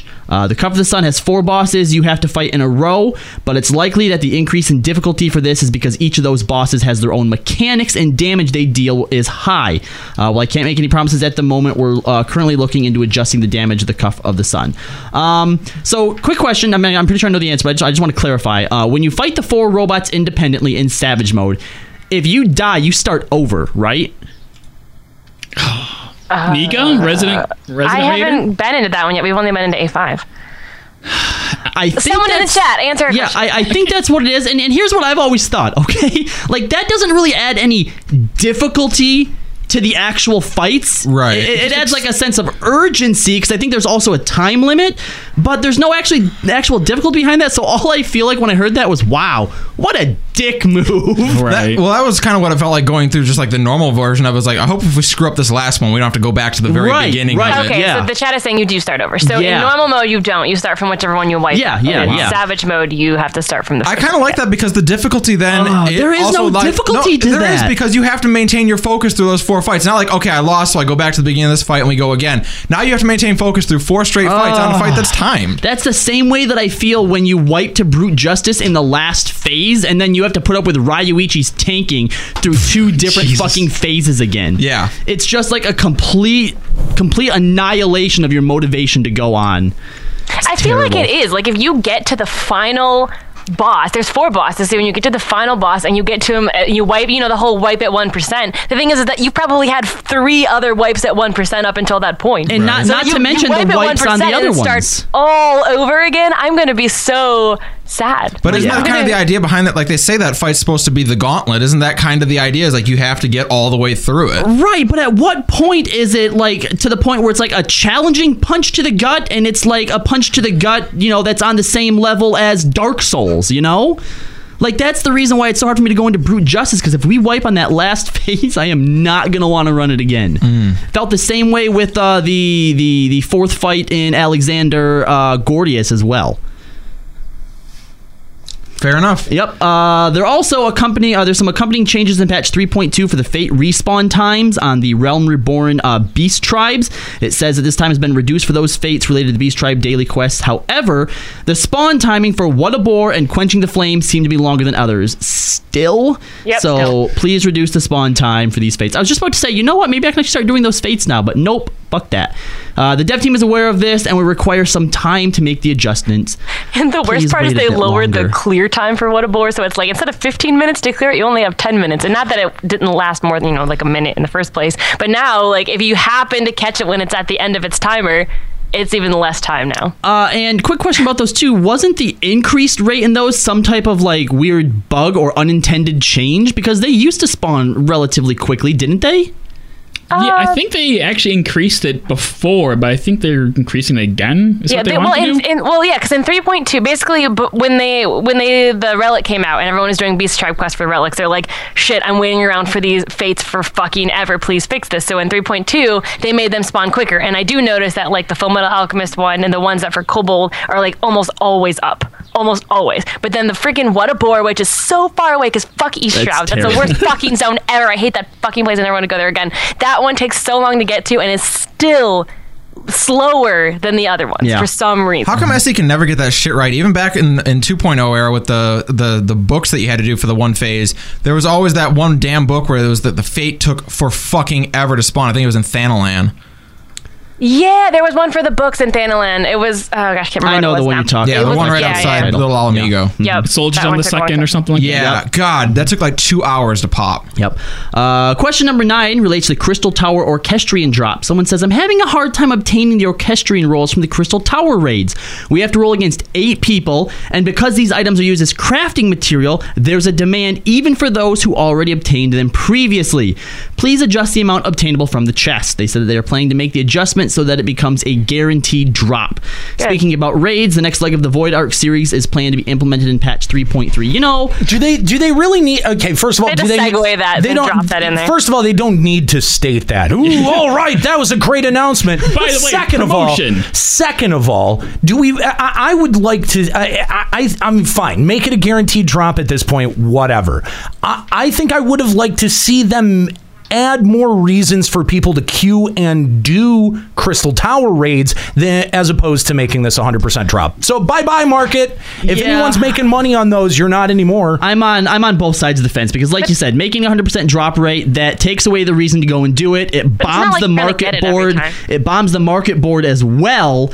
Yeah, but then, the market board just died right now. But then it would be really shitty to be going in, a bunch of times, see it drop every so often, and have some jackass who's going to sell it. You're not going to get it every time anyway. You're still rolling against 7 people, even though it's a guaranteed drop. But on a long enough timetable, it's still feast balances. The person says, I'm excited for season 1 of the feast to start, but I'm worried that certain jobs will become stronger or weaker with the adjustments that take place in patch 3.25. Will season 1 begin as planned? They respond, I previously posted the adjustment plans on the forums, but in patch 3.25, which is scheduled to be released next week, we will be reducing the match times making so that the battle can be concluded at a quicker pace. Additionally, we will be making adjustments to the aspects that have been leading to long and drawn out matches. We will be reducing the number of walls that often disturb the line of sight, increasing the frequency in which the adrenaline rush box appears. Is that really an issue? Because I actually kind of like how line of sight plays into the meta of the feast. Because if someone's casting on you, can you just dodge out of the way with the line of sight? Yes. It's definitely annoying as a melee to have to run around those catching people, but it's not to the point where it's completely fucking me over. No, it's not. I think it adds something to the game that other PvP maps don't have enough of. I mean, there are line of sight obstacles that you can use, but the feast makes way better use of it. Absolutely. Yeah, and in front lines, it's like there's those big boulders that you can't really utilize as well as just the tiny thin walls. Mm-hmm. Right. Yep. They said they will be reducing those number of walls, increasing the frequency in which the adrenaline box appears, and make it easier to destroy, as well as other elements to make the pace of the game quicker. I guess if they're finding ways to put more strategy in there while taking out the LOS some of the LOS, that might be an even trade. To coincide with this, we will also be making job adjustments. We're aware that machinists have a high amount of burst damage, so we'll be making adjustments to that. Maybe you could have them bring that burst damage to raids. Just saying. In regards to matchmaking, we've already implemented an algorithm that will allow for this to take place more quickly. However, we will be making adjustments to this so that you are matched against people with a closer rating. Good. We originally planned for Season 1 to begin on patch 3.25, but we will be kicking it off after we address the feedback we've been receiving. Thanks, Joe. We're planning to start Season 1 2 weeks after patch 3.25. And lastly, they say in regards to 3.25, we'll also be implementing the next phase of the animal weapons. This will also happen in patch 3.3, but in patch 3.3, there is a possibility that the stats are adjusted, and prior to the show starting, actually, we discussed whether that means that they're going to specifically adjust certain stats, or if the 3.3 stage will allow us to adjust stats in some way, similar to the materia melding into the scroll. Yeah, see, that's what I think. I think, there was a bit of question on as to what exactly the eye level is going to be boosted up to. Right. Currently, unlocked ESO weapons will be 230. 230. So they're 220 right now. Right. And lore weapons. And raid weapons are... The lore weapons are 230. Sephiroth is 220. Lore weapons are 230 that you can be upgraded to 240, and raid weapons are 240. Right. Okay. So I think, I think that if we are going to see another bump up in 3.3 and we're going to be able to customize, I think 230 is a pretty reasonable expectation here. So, raiders are going to have 10 eye levels up out of this, which I think a lot of people are going to bitch about right out of the gate. And I don't think that that's something worth bitching about. Especially if you have to clear Savage 8 in order to get that raid weapon, that's right. Raid weapons are 245. I remember they were saying that they were putting the raid weapons 5 levels higher. So the lore weapons can only be upgraded to 240, but raid weapons are still better at 245. So do you think that changes whether the animal weapon is going to be 230 or 240? I don't know. Maybe 240. I'm thinking 240. When I forgot. That seems like a big jump from 210, doesn't it? It does, but I feel like... But then again, they're not adding new raid weapons at 3.3. They're only adding them at, because the next patch is Void Arc, not 7. Right. So I think that it's possible that this one will get boosted them to 230, and then since the next one is so quick, it'll bump us to 240. And then maybe the rate they're looking at is like every other patch, the enemy weapons will be the best. That could work. In terms of like substats or whatever. But is that really, don't you kind of always want it to sort of be the... That's kind of how I want it. Yeah. Like, I don't know. I'd like to see Relic on par. Like, if they up the raid weapons to be 5 levels higher, I don't see why the Relic can't be 5 levels higher too. Because it's not like most people are not getting relics for every job. So you see the lore weapons where everybody can get a lore weapon for 240 or 230 and then 240, and then the people who really, really focus on their one job can have a 245 as well. I think that's fair. But doesn't that really, really end up screwing the lore weapons, because you have to collect 7 Maiden gears to be able to get your very first lore weapon, and if this is coming out Tuesday, there is no one in Eorzea that can have 7 gears by now. I think that it just makes at least for your second, third, fourth job, yes. Because if it takes this long to get one lore weapon, holy shit, the next one. Or you can clear A6. If you're clearing A6 Savage, you can also get a lore weapon. Oh, yeah. Okay, well that's fine. There's an alternative to that. So some people do have them. Or you can get 7 gears. And I think that if it turns out the relic is 230, I will use the gears on my monk. I don't see why not. I suppose. I think going forward at some point, they're going to have to put in an alternative way to get gears, maybe with some type of tomes, or eventually make it so that whenever you clear A8, I'm sure they will, since they did that with Void Arc already. Yeah, they'll make it not a weekly lockout for that. Yeah, but I think there's actually quite a few people who just have flat out decided not to do the relic. And I think that there will be plenty of people that are missing out on getting the upgraded relic here in 3.25. And then they'll get the gears. And so they're relying on the gears and their lore weapon. I just don't think there's... I feel like I feel like you're drastically overestimating the amount of people that are not doing animas. I feel like the vocal, they may be a vocal minority, but there are quite a few people. Whenever anyone mentions an anima weapon, there's always that one person, like a vegan and at the party, that has to mention, I'm not doing it. I had the same thing would happen the last go round. I mean, I feel like it's more this time, though. Really? Maybe people are just more vocal because in the Relic in 3.0, or sorry, in 2.0, it kind of increased as it got near the end. As people fell behind, they decided, I don't want to do it because I'm so far behind. Right. Whereas now it's right from the onset. And I think from it being from the onset, it kind of sticks out in your mind a little bit more because you're like, why? You're not behind. You're on even ground with everyone else. Why aren't you doing it? No, it's just too much. No, it's fucking not. Stop being a baby. I don't know, man. If Kooky was here, we could totally poll people. I think you're just more annoyed by that by that point of view because you don't share it. I think you had it closer to that point of view for the first Relic because you didn't even finish your first Relic until like the last day you could. I was only like a stage behind though.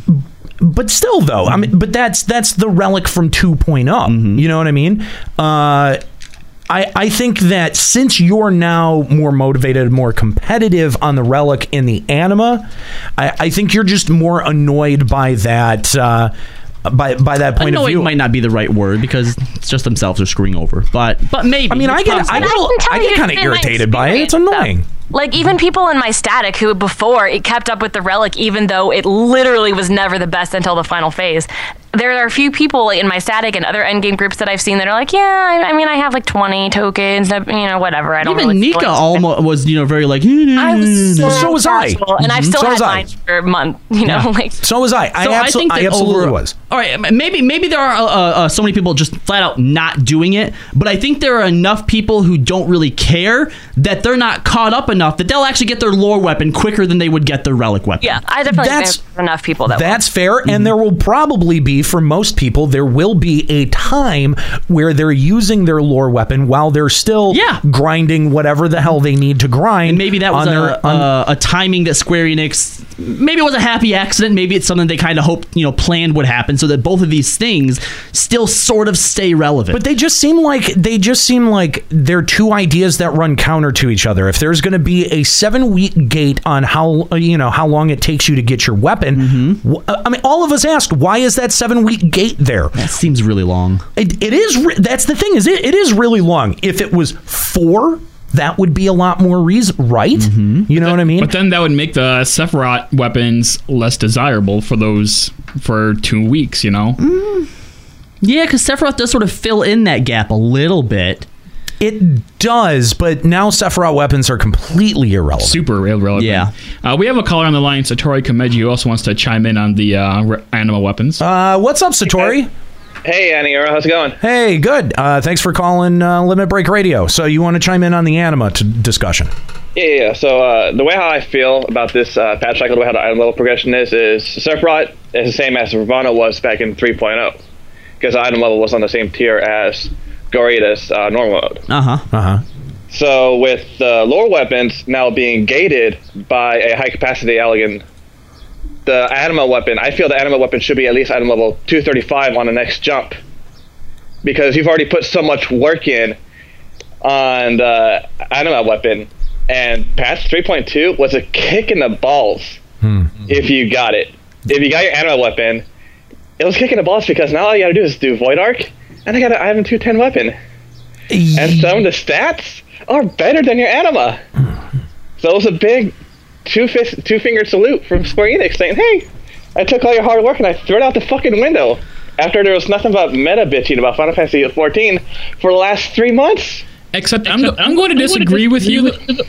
I don't know. I'm not sure why we're feeding suddenly. Yeah, we're feeding back on ourselves for some reason. Anyway, I was going to say I don't agree with you on that front, because now your animal weapon is kind of devalued, but going forward you have all that progress. So when you make your next step of the animal weapon, you're already there. You don't have to do the stuff leading up to that. So I agree. The way that I look at it, that makes sense to me, is you start playing, right? You get your Sephiroth weapon first. You're working on your animal weapon.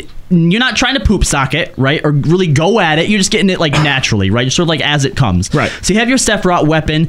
The lore weapon comes out, right? You have your seven gears for that and your tomes. And then maybe a few weeks after that or whatnot, when like the next, when 3.25 drops, right?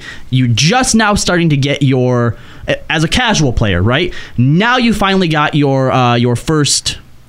animal weapon, right? And so now you get to start working on the second stage, and you upgrade that, which is now above your lore. So you go from Sephiroth to lore weapon to the anima. And when do you think the lore upgrade is going to come in? Yeah. I mean, at 3.3. Because as like a hardcore raider, sure, you can get what you need to upgrade it. But wait, can you? You can, right? Yeah. What? So then when 3.3 comes, then they'll offer the item to the casual players to upgrade it. And then it's maybe above your anima again, but with what's in 3.3, that brings anima to the forefront again. But Satori is right. Add it to Hunts, though. Yay, Hunts.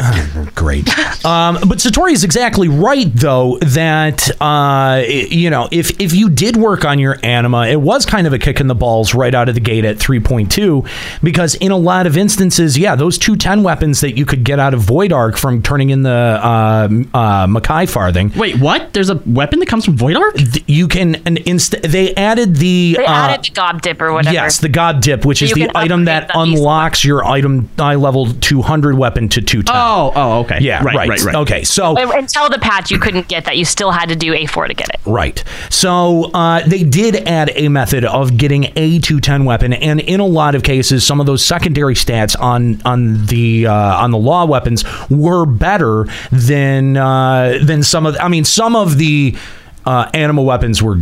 They had Garbo stats. Yes.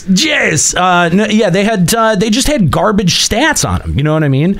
And so it really, for a lot of players who worked really hard on that weapon, it was kind of a kick in the balls. But I think to introduce a patch where your relic weapon doesn't even have the ability to get to the highest eye level, right? Like, I get that raid weapons are now 245, but right out at 3.25, it feels like they should have the ability to get to 240. So you think the upgrade that we're getting Tuesday should have been there right from the get-go? No, well, I mean, in a big picture way, yes, but I think it'll end up unlocking the weapon to 240, and then I think at 3.3 it'll take the weapon from 240 to 250. That's what I think. Really? I think so. It'll be above the current raid tier? Mm-hmm. For the off-raid patch, I think that's fine. That's exactly why, is that it's the off-raid patch. I don't think so. Because wasn't 3.2 the first patch where they introduced weapons that come out of raids that were that had the extra 5 item levels on it? Yes. Correct me if I'm wrong, but I thought. Oh, I'm sure the chat will. I thought they. Yeah, I'm sure they will. I thought they retroactively upped the T13 weapons up 5 levels too. I could be wrong on that, but I could have sworn that they. When did they do that? Did they? I don't. Last Thursday. For some reason, I thought that they did that. I don't remember that at all. No. I don't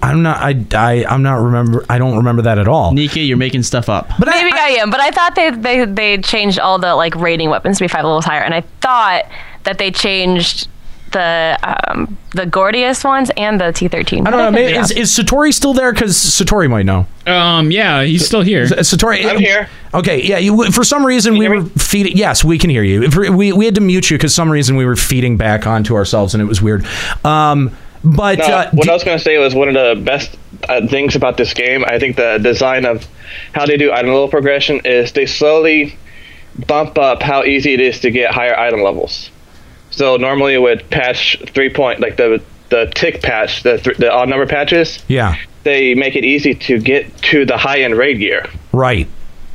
and it's not all instantly. It's slowly, unless you brute force your sock poop your way through hunts. So, but what I'm most curious about is we're gonna be able to get to item level 230 weapons, and from there's 2 steps: 235 and 240, before you get on par with the Midas weapons. You think they're gonna do it in 5-level increments? Well, where is the next primal? What are their weapons gonna fit? Are we getting? We're not getting a. Are we getting primal in 3.3? Warring Triad.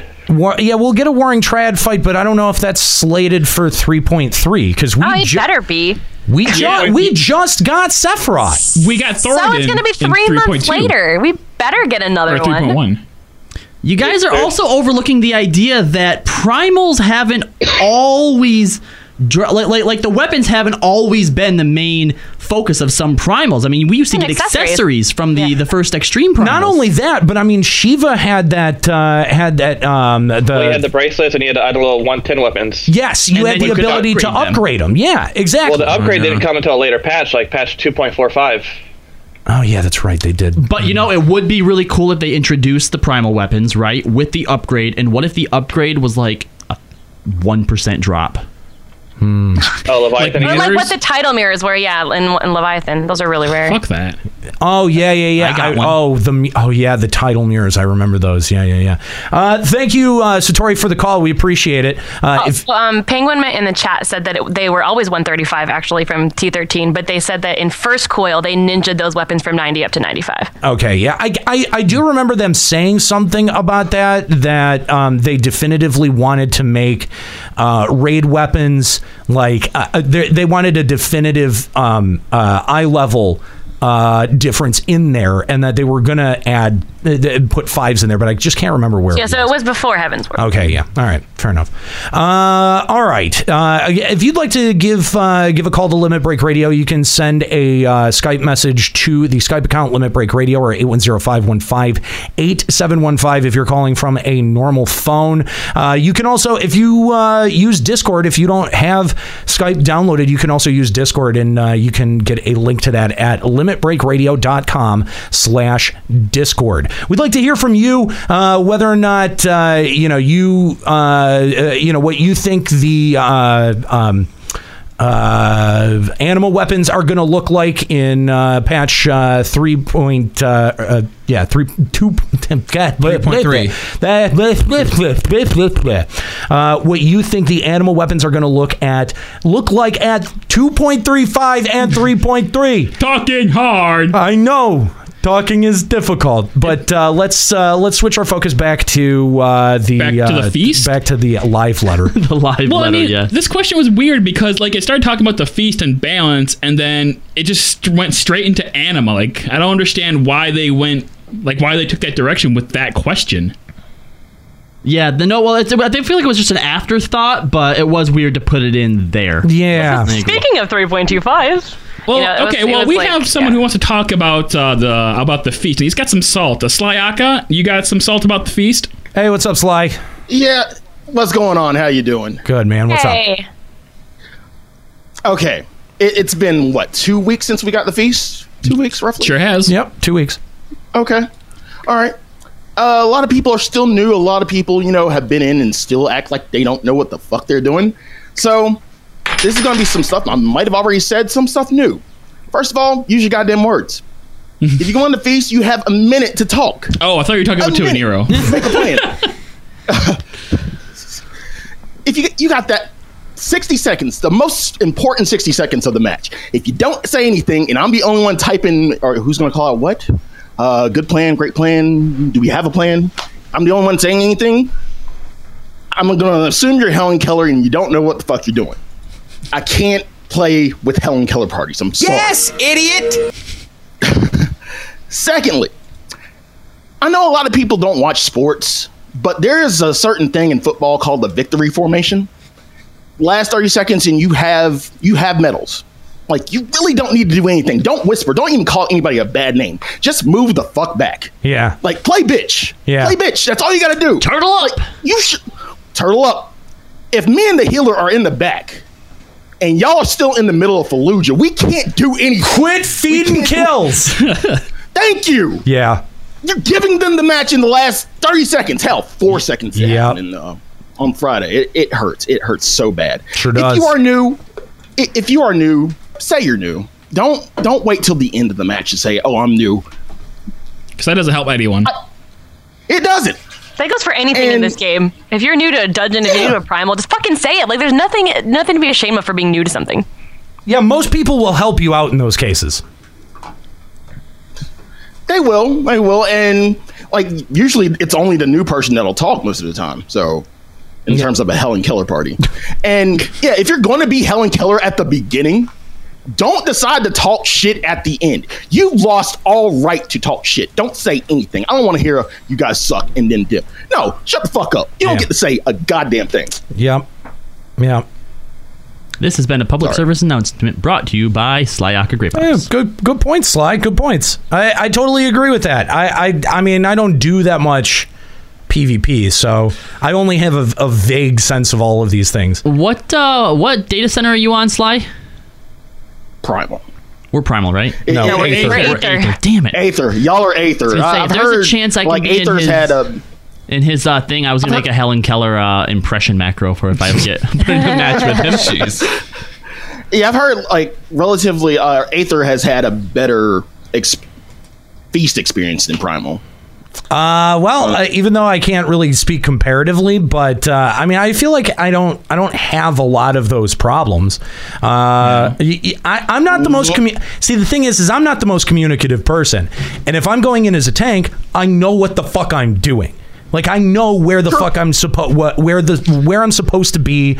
I don't know. If you queue up as a Dark Knight in PvP, I'm pretty sure you don't know what the fuck you're doing. Because why the fuck are you a Dark Knight in PvP? No, that's not fair. If it's all they have, that's not fair. They know what they're doing. He's got a machinist.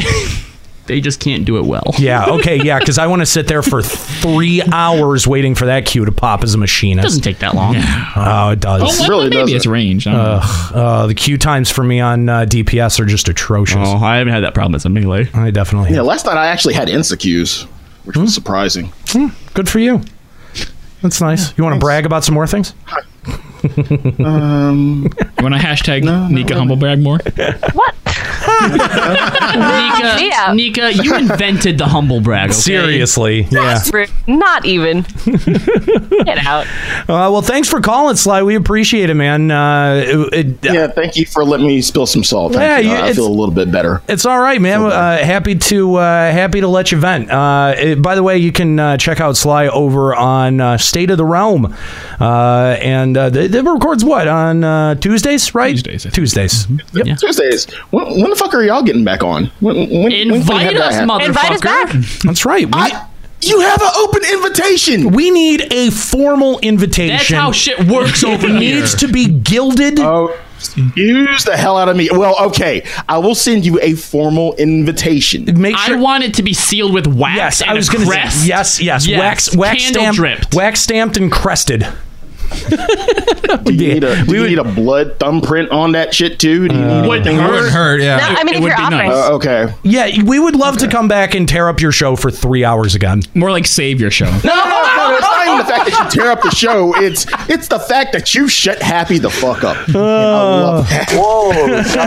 He just recesses to a corner, his own corner, and he doesn't say anything for about a good hour. To be fair, he got some good burns off on Nika.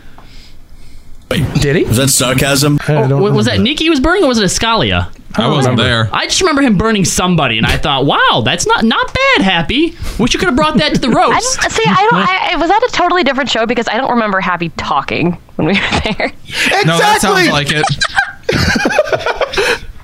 Oh, yeah. Well, thanks, Sly. We appreciate the call, man. Thank you, and happy Easter. Yeah, take it easy. Easter. Take it easy, buddy. All right. So it's questions about PSO2 cross promotion. Yeah, we've covered that. Crafting becoming more complicated. Look, I know we normally gloss over crafting things, but this is a fair question. Yeah, this is a nice. I mean, the whole crafting being accessible to everyone thing really blew up on their faces. So yeah, it really did. During the 20th letter from the producer live, you explained that the specialist system will be implemented in order to balance the current situation where crafters are forced to level multiple classes, and because you would like players to work together with each other. However, there are specialist recipes which require gear which have advanced melding, and the skill rotation has become much more complicated with specialist actions, and it feels like the threshold has increased more than before. Do you have plans to make adjustments so more players can enjoy crafting? They respond. The reason that I mentioned that previously was because players were nearly forced to level every crafting class, or it was difficult in general to craft. We would like to move forward so that the top tier crafters can maintain their advantage, and for older recipe, these recipes aren't really difficult to craft. In patch 3.3, we're going to increase the crafter's item level cap. There may be pros and cons for this, but for the next one, we're planning to make them as a shared class equipment. We'll also update the equipment, which you can exchange with red scripts. In 3.4, we're planning to release new equipment, so this new equipment are prepared for this. You need the current gear to make the next, so it doesn't mean that the current gear is going to waste. That doesn't solve their problem at all. No, it sounds like they're just going to increase the gap even further. Yeah, because you don't have the gear now, then you have to craft the first gear to get to the next gear. And the fact that it's going to be shared class equipment means that you're going to want to level every single craft again because you can just share the equipment. Well, hold on, because one of the reasons that sort of separates right now is the fact that since you can only pick 3 specialists, you know, I think what they were hoping was, all right, Juxta, you're going to specialize in Weaver, Leatherworker, and Armorer. Now you're not dominating the entire market, so someone like a Nero can move into Carpentry, in Alchemy, and Alchemy, right? And be a complete noob about it. And that means that other people have more space to move into the market. And also the way that they worded this, where they said that the pro crafters will be going after the top stuff, and that'll leave the old things to be crafted by the new people. And that means accessibility? No, it just means that your pro crafters are going to hire more retainers and dominate more of the market more easily. I mean, I did have someone ask me to craft the old, like, augmented glowing stuff that glows, like, which was cool because I could never craft that before because it was so hard. So that was kind of cool. Like but it's like, that's not really like the primal weapons? No, the Saurian shirt of striking. Oh, I got one of those for my retainer the other day. And there's like I have like that augmented robe one where it has like the glowing rings around the shoulders and stuff. Yeah, not to mention, even the high quality versions of those go for like less than 20K. Yeah. No, now they do. It really, it doesn't seem like they have done very well with especially because this crafting system. Also, they say they're increasing the eye level, but you know that like blue crafter shit that's the highest eye level that's like really expensive on the market boards. Like, how are they? Like, nobody really, like, not many people even have those things. So like, if you're gonna need those then to craft this newest stuff. How is that at all going to help the average person get into crafting? It's not. It's not at all. Yep. And they further shit on crafters, and I didn't even realize this till our benefactor brought it up, is that there's no real way to acquire grade 5 crafting materia. Not even the 4. I mean, the 4, like, you know, the other, you can get free 4s from Beastman Quest, but you can't get crafting and gathering from that. Wow. So it says, do you have any plans to add materia that can be used by Disciples of the Hands as reward for Beast Tribe quests? Well, it won't be for Beast Tribe quest rewards. We will be adding a way to obtain grade 5 materia for crafting. This is still being worked on at the moment, so I'll wait for patch 3.3 special to talk about the details. You can't get it with the... You can't get it from Diadem? I don't think you can. No, I don't think it comes from Diadem. It doesn't come from the Void Arc one.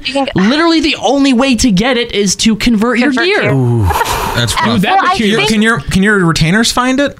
No. I don't know. Course. I've had them find Lightning Materia 5 and Wind Materia 5. I've gotten Mind Materia 5 and Piety 5 before. But what about crafter Can you get the crafting ones, though? I would assume so. Like, that shit goes for millions of gills. I'm pretty sure you can also transmute it. Like, you can use... good luck, Mika. I mean, but I'm pretty sure you can take other materials and transmute them into Peachik in the chat says that you can use steel spoils to get crafting materia. And you get the steel spoils by doing the crafting whatever junk, right? Because the bronze ones or whatever are the common. Right. So you have to craft or do gathering within Diadem to get them. There you go. Okay. That's still pretty shitty. Fuck that. Because no one's letting you in as a crafter. That's brutal, though. I actually did not realize that the output was that ridiculous. As much shit as we get for crapping on crafters, I feel like SC is crapping on them, whereas at least we just ignore you guys. They're like flat out making your life harder. Jeez. Yeah. They'd also like They'd also like them to add an NPC for advanced materia melding. Someone says, I haven't leveled any Disciples of the Hand classes yet, and I always ask my friends to meld materia. But whenever they fail advanced melding, they feel bad. Do you plan on adding an NPC that we can use for advanced melding requests? Okay, but this... Really? Okay, but no. They say there's already an NPC that will meld equipment with open slots. Really? Apparently.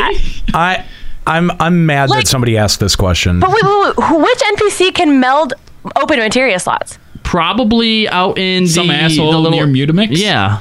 I did not realize, because like everyone's been saying, oh, I need to get someone to meld my like level 60 shit. Can an NPC just do that? Because like the tome gear doesn't have advanced melding. You're not allowed to advanced meld on it. Can you just use the NPC? Why? Apparently. Why you? Well, the problem with the NPC, Nika, is that then you actually have to teleport and go out to him. Why not just request one of our minions to do it, and while they're coming to you, you can go grab a drink? Yeah. Or jerk one off, whatever you want to do. Gosh, you know what, Nika? You severely underutilize all of our henchmen. I don't think that this NPC exists. I've never heard of this. I've never heard of this. this. The chat is also saying there's no. Maybe the translation's wrong. There's something. It literally says there's actually already a system in place for NPCs to meld materia into equipment that has open materia slots. However, may have meant that they have already designed the system. That's the only thing that I can take away from that. Already a system in place for NPCs to meld it. Yes. Yeah. That's and everyone just kind of inferred like, oh, it's already there. No, I don't think that's so it. Translation hiccup maybe but or whatever. It says they're going to keep an eye on feedback though about whether or not to allow an NPC to advanced meld or if it should just stay with crafters. Yeah. Mm-hmm. Tell your friends to suck it up. Stay with crafters. I feel like that's something unique that crafters can do, and if they just stick material like an NPC that can do everything, what's the point of even having that skill anymore? Why would you feel bad if you fail the advanced meld? It's complete random chance. Yeah, it is. Because you suck and you should feel bad. There's no gear that affects the RNG or anything like that. Right. So it's not like you could have done anything differently. I could have waited till the next 30 frames pass and then click it. Yeah. Well, maybe they should start checking the moon phase and facing the right direction. Yes, you got to face southwest at 40% waxing gibbous. Yeah. So this next question, I'm really happy that you implemented a system from switching HQ items to NQ items, but I'd be even happier if we could do this for multiple items at the same time. And they said that the process for switching the data for multiple items at the same time is one that has a very fine line when it comes to MMORPGs. The process has to check the items one by one, and there is a possibility that it could cause server issues. We will look into this. I feel like they could, if that's the case, they could do it like like you do for, what do you call it? It's like auto crafting where you don't actually have to do the skills. You just tell it to automatically craft. Yeah, instead of changing 20 at once, it would just go through. It would just go one at a time. Yeah, and you can just set it and walk away. I think that would be a fair way to make up for that. I like picturing the real world application of this, where you have someone with just a bunch of high quality pots, and they just sit there and bang them against the wall and put a dent in them. Normal quality, bang, normal quality. It's always thank you, Mr. Jack, saying quick synthesis. That's what I was thinking of. It's always the weirdest things that they are concerned about having a strain on the server. You would never think that converting multiple items from HQ to NQ would be damaging to the server. And I'm curious from a game development standpoint, how much resources that really takes to convert something like that. Yeah. To convert an item into materia, I assume maybe it's the same thing. I mean, you're changing one item into another item. Yep. So I don't know what cordials are, but apparently they want to lower recast on them for gatherers. Jesus Christ. So cordials are an item that you use to regain, what is it, GP? Well, in patch 3.2, legendary nodes were introduced, and grade 5 carbonized matter can now be obtained from unspoiled nodes. Because of this, if we're gathering red script items at the same time, the amount of GP that recovers over time isn't enough. I would like to use more cordials to gather, so can you please reconsider reducing the reuse time for cordials? They said, currently the amount of time that players use has been increasing, so we will consider reducing the reuse time. Additionally, we're going to introduce new gatherer gear in patch 3.3 as well. Which is not part of the question, but it also, I mean, it affects it because better gear could mean that you get more GP on your gear. Right. Exactly, yeah. Mm-hmm. Make the orchestrion music not 3D. Now, when I first read this, I'm like, what the fuck are they talking about? Does that mean when you rotate your camera, it's left side, right side? And the farther away you are. Yes. You had an option to listen to it as a regular background music instead of surround sound. Is that what it's referred to? Yeah, so basically anywhere in the house where you have an orchestrion, if you have an orchestrion, it'll change the music for the entire house and not just within the certain range that you have to be in. It is the entire house, but like if you're downstairs, it's harder to hear it or something. Right. So they said they won't be able to do this right away, and Soken will post details on the forums. The 3D sound for the sound source is working a bit too well, so we're proceeding with plans for making adjustments. We're also developing a shuffle feature. Ooh. Man, that's kind of cool. That is cool. In regards from songs from the Final Fantasy series. If they start introducing orchestrion songs just from different FFs. Well, it says it's difficult. Finish the sentence. It's difficult for us to use other titles, songs, however we like. I don't care. The fact that they're looking into it, it's difficult. But the fact that they're looking into it is so cool. But it's so difficult. Cool. Okay, I'm going to take this next question. So it's very important. Regarding Chinese themed clothing, will you be implementing Chinese themed clothing? The answer is please let us know your feedback on the forum. They didn't even say it maybe. They just said please let us know your please feedback. let us know. I find it funny that we were talking about that earlier. We're like, nah, it'll stay in the Chinese servers. But you know what? I bet eventually Cash Shop. Yeah, Cash Shop for sure. Someone says the Hildebrand quests in patch 3.2 were really interesting. Juxta, they thought they were interesting. Oh, but interesting. Great. I'm really interested in hearing when we can play the continuation of the other side quests, such as the Scholasticate quests and the Delivery Removal quests. And they answer by saying, we just had a meeting last week about the Scholasticate quest, and we're working towards starting a new story from patch 3.4. 3.4? Hang on, why? We'll be adding Hildebrand quests in each patch. Okay. We are aware that there was a lot of feedback mentioning that the Hildebrand quests this time around were short, so we told the lead on these to try and do what they can.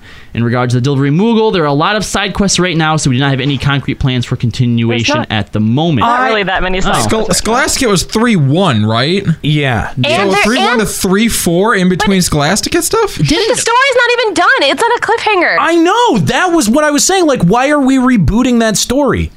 Is that what they mean by rebooting? I don't think it's a reboot. I think that's just going to be like, this is the next chapter of the Scholasticate. That's what I took working on a new story. It says new story. I don't know if it means new story missions. Yeah, I think it's going to be like the continuation. That might just be another weird translation. New story. It could just be a weird translation thing. Could be, yeah.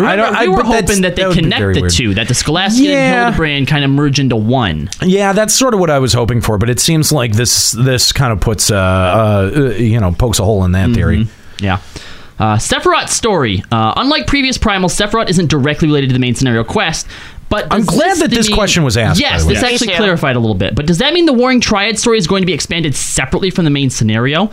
And they said they removed it from the main scenario series so that players can challenge the extreme version of the Primal right away, but players will still see appearances from the Garlean Empire. So from a story standpoint, it's not unrelated. So basically, in the grand scheme of things, Sephiroth is part of quote-unquote the main story, but it was removed in the way it was so that they could implement the regular version and the extreme version at the same time. This tells me that whatever they're doing with the Warring Triad, that it is not going to lead into 4.0.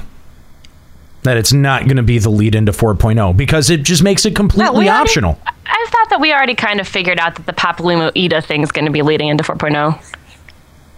Well, but how are they going to do that? As Fusion mentioned on the show last week, how would they be able to do that without making making 2.0 and 3.0 a hard requirement, a hard gate to getting into 4.0? Oh, they will. They already make 2.0 a gate into 3.0. They've said they're not going to do that again. They've made statements to the contrary. Yeah, they can't keep going forward doing that.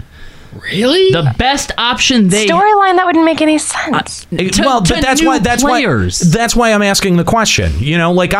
For a minute I thought maybe the Warring Triad or whatever happens there could lead us into the conflict with the Garlean Empire, or coming to blows with the Garlean Empire, which sends us more towards El Amigo.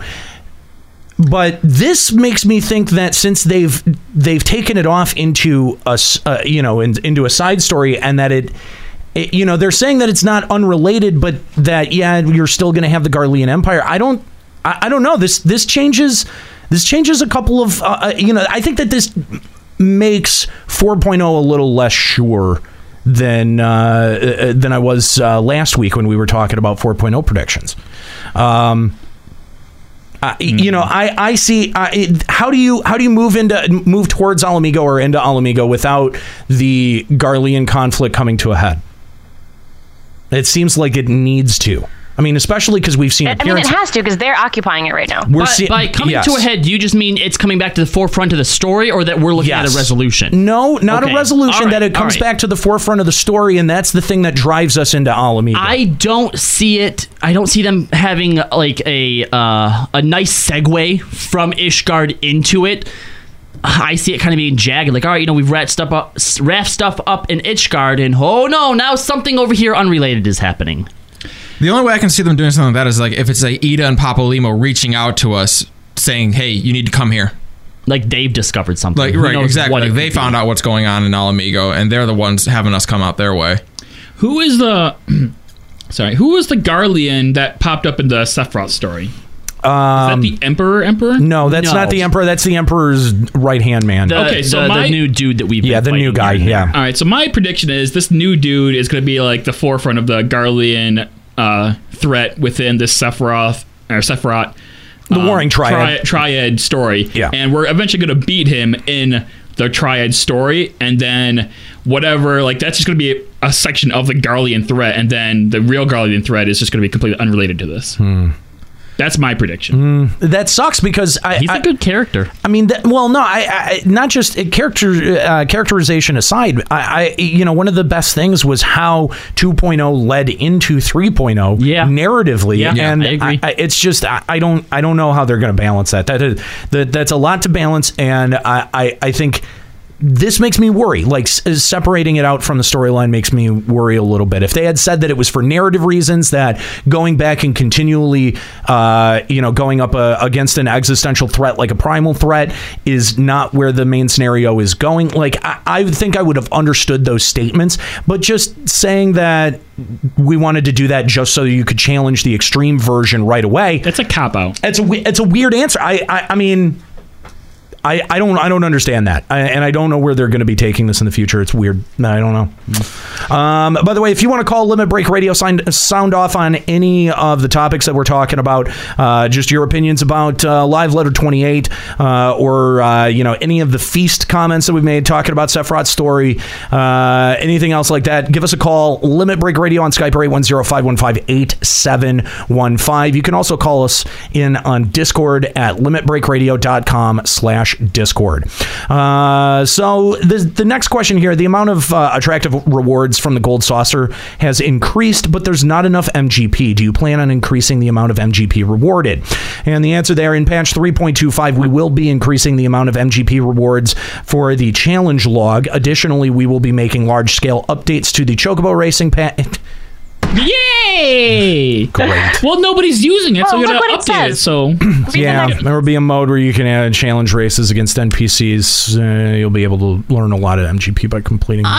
Depending on what the MGP output is, I might take another look at Chocobo Racing. I tried it once or twice when it first came out, and like the amount that you have to put into it, just to be, not even just to be competitive, just that you have to put into it was too much. Yeah, I'd rather use it on the other rewards and not spend it on food for the Chocobo. If there's a mode where you can just brace NPCs and there's no consequence and you'll be able to get MGP, yeah, maybe it's worth it. Maybe.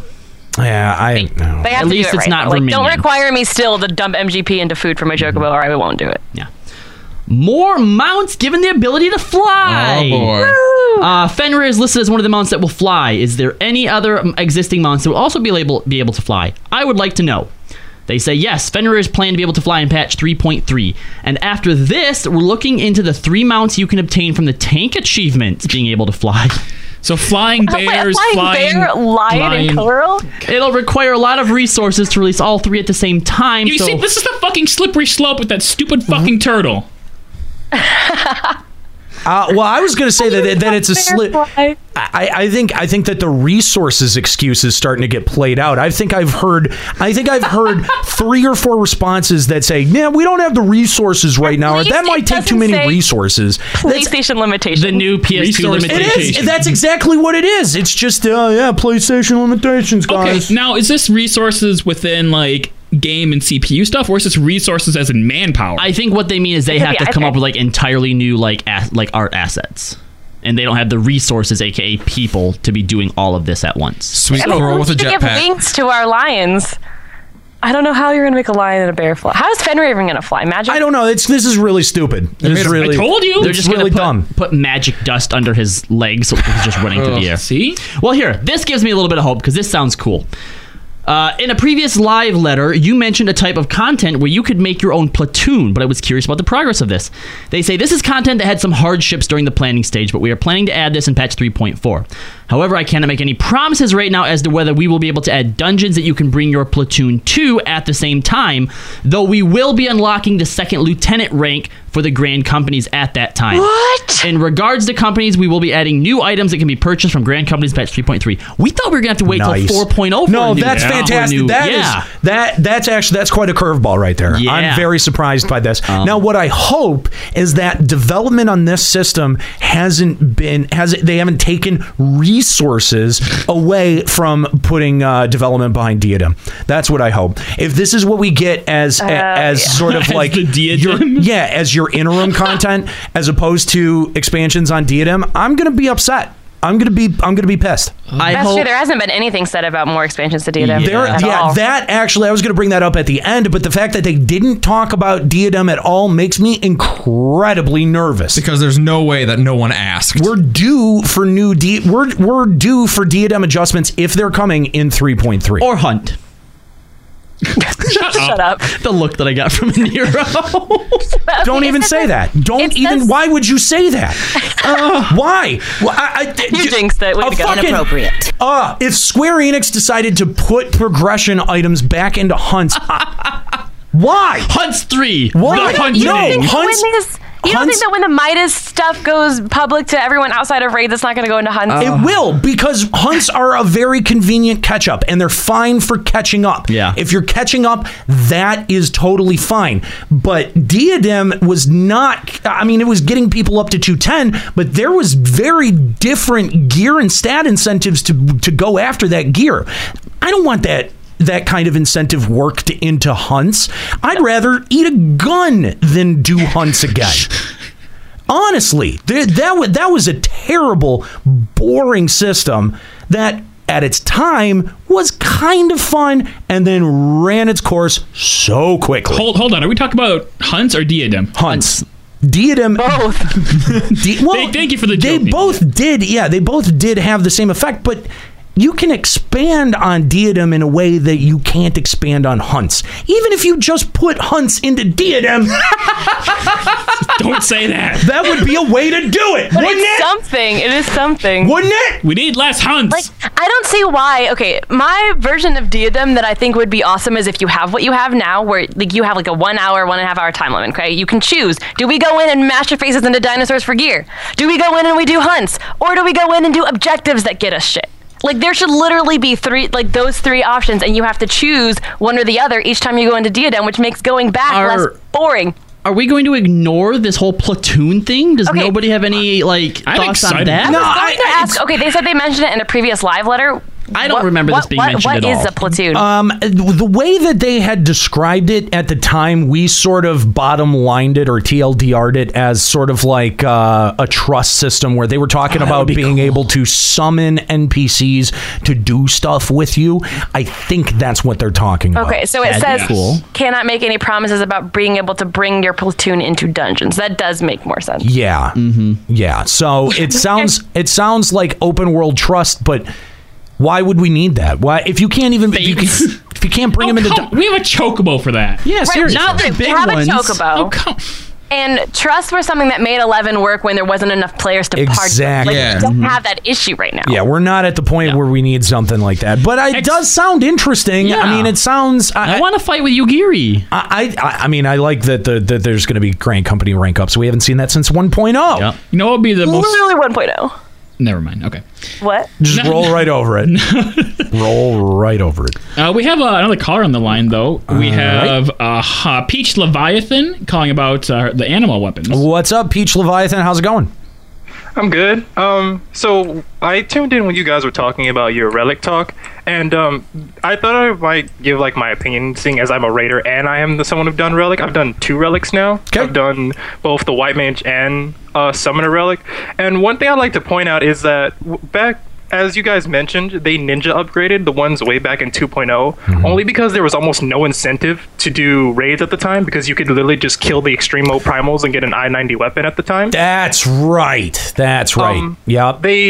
Yoshi said, like in a live letter briefly after that he wanted raid weapons always to be best up until current, and then that each subsequent catch-up patch would make the relic weapons on par with that, especially when you were able to upgrade their stats later on. I mean, if you look at Final Coil, that's where I think the animal relic weapons are going to go. Because if you remember when the weapons went to Zodiac or Zodiac Zeta, they went to like 125-ish, 115 or 125-ish, because you could get your augmented weapon for clearing T11 at the time, and the weapons were good. Like, even in some cases, the relics were better because their substats were better. And there was only like a 1 weapon damage difference. I don't know if that's the case now. I think Sephiroth is the only Sephiroth's the only primal where when on release, its weapon was better than the weapon previous tier. Every other weapon a primal has given has not been best on release. And I believe the only reason they did that is because they're trying to band-aid the wound with that, which was Gordius. Wasn't Ravana's like that though? Ravana was like that, but then that was an item level gap increase. It was a completely different scenario. Not item level, but just a pure level cap increase. So, I see. Okay. And there was no raids at the time. I mean, there was... You're right, that was like the best thing to do at that point. Yeah, correct. Right. Like, if you look at Bismarck, like, who had Bismarck weapons? I mean... They serve no purpose whatsoever. That's true, yeah. Not even glamour. Bismarck weapons were essentially dead on arrival. Pretty much. Yeah. I mean, but so was fucking Garuda and Ifrit weapons. Garuda and Ifrit weapons were best used to get into Coil at the time. Sorry, no, I meant Titan weapons. Because if you beat Titan, then you had your relic. That's what I meant, if you cleared Titan, you got your relic. But that's also those ones that were like, if you kill Garuda, Titan, and Ifrit, you got those. That was added way later. There's a difference. That was a quest. There's a difference there, Juxta, because yes, if you cleared Titan for your main job, you had your relic, but you could potentially use Titan weapons for other jobs, whereas Ravana automatically outclassed Bismarck. No, actually, I'm gonna walk back my statement. That wasn't released way later. That was actually a progression weapon for a minute. Because that was the first repeated quest that they had added. Yeah, the Bard was actually best in slot compared to the Relic. That's right. Yeah, that's right. That's why I feel like everything they did for 3.2 was to just band-aid what Gordius was, because they've admitted many times that Gordius was, we screwed up, we fucked up with Gordius, we're so sorry. I mean, that's why they put the Gobdip in Void Ark of all places. No, you're right. You're absolutely right. I mean, they did. They really botched that one. Gordius equals 1.0? Yeah. Not that bad. I myself, who've cleared, I'm progressing on A7 now, and to think that, in 2 weeks from now, I'll be able to pick up a lore weapon, which is 230, but then animal relic weapon is being upgraded next week. So in order to make the animal relic weapon, to even put the carrot on the stick, which is the whole point of the animal weapons, which aren't going to be customizable until 3.3, they have to make them at least better than non-upgraded lore weapons, in my opinion. Because then, it'll be, if it's 1 weapon damage behind a 240 weapon, then in some cases it'll be, worth the trek.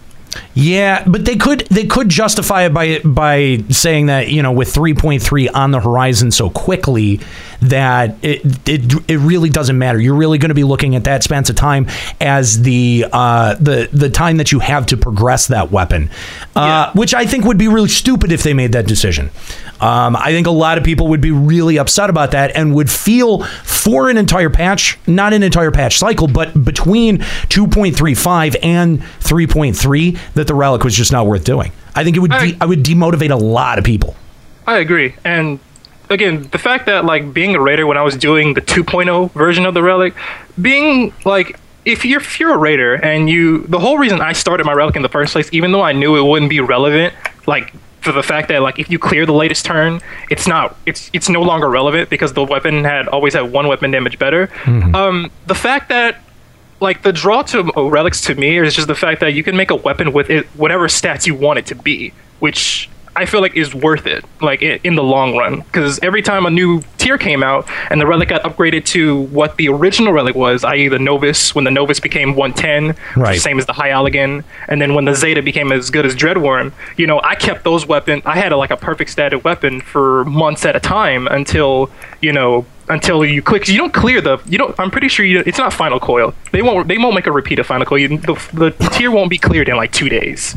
So I hope not. I mean, they already walked back the difficulty enough with the second tier. If they walk it back again, that's going to be a problem. That would be really bad. It would be very disappointing. I think that would shoot their rating community even more in the foot. Doesn't seem like they have any real intention to walk it back again, though. They seem pretty pleased with where the difficulty was at this time around. How ironic would it be to have the first raid be the hardest raid in the tier structure? Right? That would be so bizarre. Thank you very much for the call. We appreciate it. If you want to call Limit Break Radio on Skype or 810-515-8715. We're running out of time here today. So there was a lot mentioned about the UI and designing the UI, but there's a couple of really interesting statements in here. This one says, I play on a gamepad, but with the new actions added at level 60, I'm having a tough time finding space to place them. I'm assuming we will eventually reach level 70 and 80, so I think it's going to be even tougher when there are more skills. Can you look into addressing this in some ways? The answer is one of our ideas for how to address this is to actually double cross the hotbar, but we would like to keep the next expansion and the actions to come in the future in mind as we develop features. I'm very, very disappointed by that statement. Why? I don't think that they actually have a grasp on how bad ability bloat is becoming. That to me, especially on a controller, it is bad. Because to me, they just said, "Oh, we're gonna double cross the hotbar." That's not. Well, okay, hold on, because I think that it was already really bad on controller. There's an ability bloat, definitely, but I think people on controllers, even if they don't go any further than what we are right now, right? People on controllers are still having a problem. I agree. Yeah. I agree. I can tell you right now, using a controller, there some jobs I'm fine, but there are some jobs where I have to go into a third hotbar, and swapping 3 different hotbars on controller is a real pain. Yeah. I just, there was a lot of really good discussion last week about, the possibility of being able to customize skills or customize, or even just have a binary choice between 2 different skills at a leveling up point. I don't see any indication from that statement. I mean, I'm probably looking at it way too much or putting too much meaning behind it, but it doesn't say anywhere in there or give some idea. They're not really addressing ability bloat. I mean, for a controller, not meaningfully. They're just saying we're gonna add a way for you to fire off more abilities. They're not saying that yes, ability bloat is the problem. Being able to double tap and bring up a hotbar is a very good solution for controller players. But going forward, if we do get a level increase to 70 and 80, if we get an ability every 2 levels like before, that's gonna. The way that I read it is that they want to come up with a way to deal with the ability bloat right now. Obviously, taking away abilities isn't on their mind, right? So the double cross hotbar. But going forward, I think they're going to keep in mind that, okay, yeah, ability is fucking bloated. So that's something we have to keep in mind when we come up with new stuff. Yeah. So I don't think it's necessarily saying, oh, well, as new stuff comes, we'll deal with it. I think they're going to try and put a band-aid on what's there now. And going forward, they're going to try to limit what they create or something like that. There was another question in here about add-on progress. Could you tell us what progress of the add-ons is? I apologize that this is taking a while is the answer. Since there have been a lot of discussions about the DPS meters, we have been putting it aside. We had been working on add-ons originally with the goal of implementing it half a year after launch of A Realm Reborn. However, wow, that... Oh, come on. However, we were looking at features that would not create any inequalities between PC and PlayStation users. And one of the reasons that we are behind on this is due to lack of room to do certain things on the PlayStation. PlayStation 4 limitations. Oh my God. Fuck off. Not just that. What this is saying to me is that we're not getting a back end. Add-ons are things that they want to. Fucking Square Enix, let the players do your job for you. Yeah. Honestly, Seriously. just make a fucking back end, and then the amount of add-ons going to come out will fucking explode your brain. This is retarded. They're saying that because PS4 users exist, we don't want PC users to have an unfair advantage. That's what they're saying. Too fucking bad. I mean, that's the problem. Then if you take that stance, then you can't reasonably enforce any third-party programs that are used to play your game. And you are 100% now limiting your game. Yes. Period. Yeah. You have just put shackles on what your game can accomplish. Yeah. PC people are under attack. Wow, this is one of the. This here is one of the worst things that I've ever heard. Yes, this just fucks me off more than anything else. That statement is very, very disappointing. It what, Kala? Very disappointing. I said it fucks me off. Fucks you off? Fucks you off. Sorry, it's a your English term. That's no, It really, it's really disappointing to hear this. Understatement, Aniro. Because it really is. I mean, they've got to. You know what? If it really is on PlayStation's hardware or the ability to put software on their network, because I mean we were told that we were supposed to be getting some kind of mod support for Fallout 4. That hasn't materialized yet. Maybe it is more difficult on a console. Maybe the console makers are making it more difficult. Well, that was supposed to be coming in April, so I don't think that they've pushed that back at all. But for PC. Yeah, but not for consoles. There's no clear day on when consoles one's supposed to come. No, I don't think so. I don't think so. There was because they made a big deal around Fallout 4 was that you're going to have mods on consoles, right? And it was the first time that was ever going to be done, and Bethesda was going to clear the way for this to happen. Mm-hmm. And yeah, you're right. It does sound like Square Enix wants to publish these add-ons themselves and make it something that you have to not buy, but you have to go through them to get initiate through the game. Yeah, there's I think Elder Scrolls Online does that, and it's a terrible system. It's a terrible system. Just make an API and allow PC users to have mods, period. If console users don't like it, they can play on PC. Exactly. Still butthurt. And you know what? This just makes me not even want it on Xbox. Because this is not exclusive information that PC users can't or won't share with the rest of their party or can't or won't share with PS4 users. This is not some proprietary information that we're running on our computer so that only we can see it. This is information that you want to share with your party, especially if someone is underperforming. Yes. To play the devil's advocate, though, there are certain things. For example, World of Warcraft, probably one of its most famous add-ons is Deadly Boss Mods, which basically telegrams everything a fight is going to do. If there's an AoE coming in, it's going to let you know. If there's a phase change, it's letting you know, right? Most raids back when I played required you to have Deadly Boss Mods. If you didn't get in. So this could start to segregate PC users from PlayStation users, depending on what kind of add-on came out. That exact straw man was erected when we had hunts and when we were dealing with the guild work issue. It is a non-starter. It is a non-starter. There is no raid group that is going to make hardline requirements, and if they are, they're a dick raid group. Yeah, especially because the way that these fights are so scripted that it's just as easy to just memorize them. Exactly. And you really won't need that add-on at all. You think? No, I maybe for progression or world first thing, but dude, outside of that, I do not see it. You don't know the power of the DBM. I don't see it.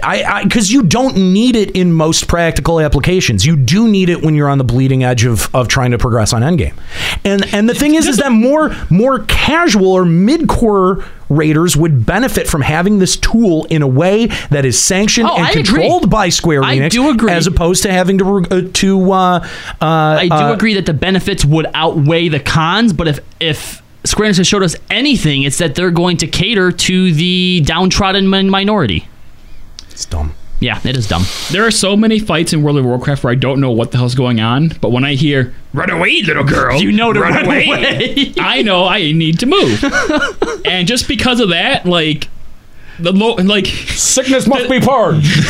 Do you know to move then? I mean, no, because it just happens at random times during the fight. It's not an actual cue that a move is coming. I mean, it is. Is it? With deadly boss mods, it is. Runaway little girl is programmed in, so if there's a thing to run away, it shouts to everyone.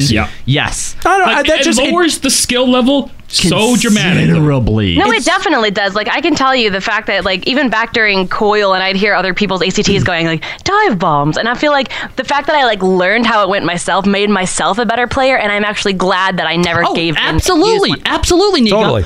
But there are not a lot of people like you. But that's a totally different conversation. That's a different conversation than Square Enix not giving us the tools to be able to utilize. That's true.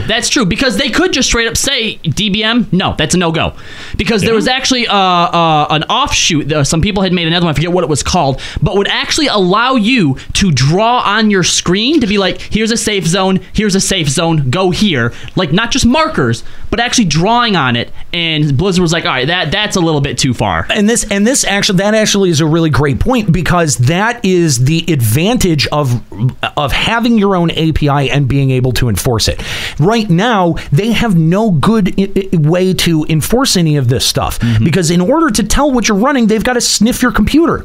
You know, like, and I mean, clearly they have the ability to do that. Clearly they have the ability to log a whole bunch of shit over and over and over again. You know what I mean? Like, it just seems it seems like they're really painting themselves into a corner by saying no, you can't use this, but saying it in a way that's completely unenforceable, and also at the same time going, yeah, but you kind of need it. Oh God, they've shot their game in the leg so hard.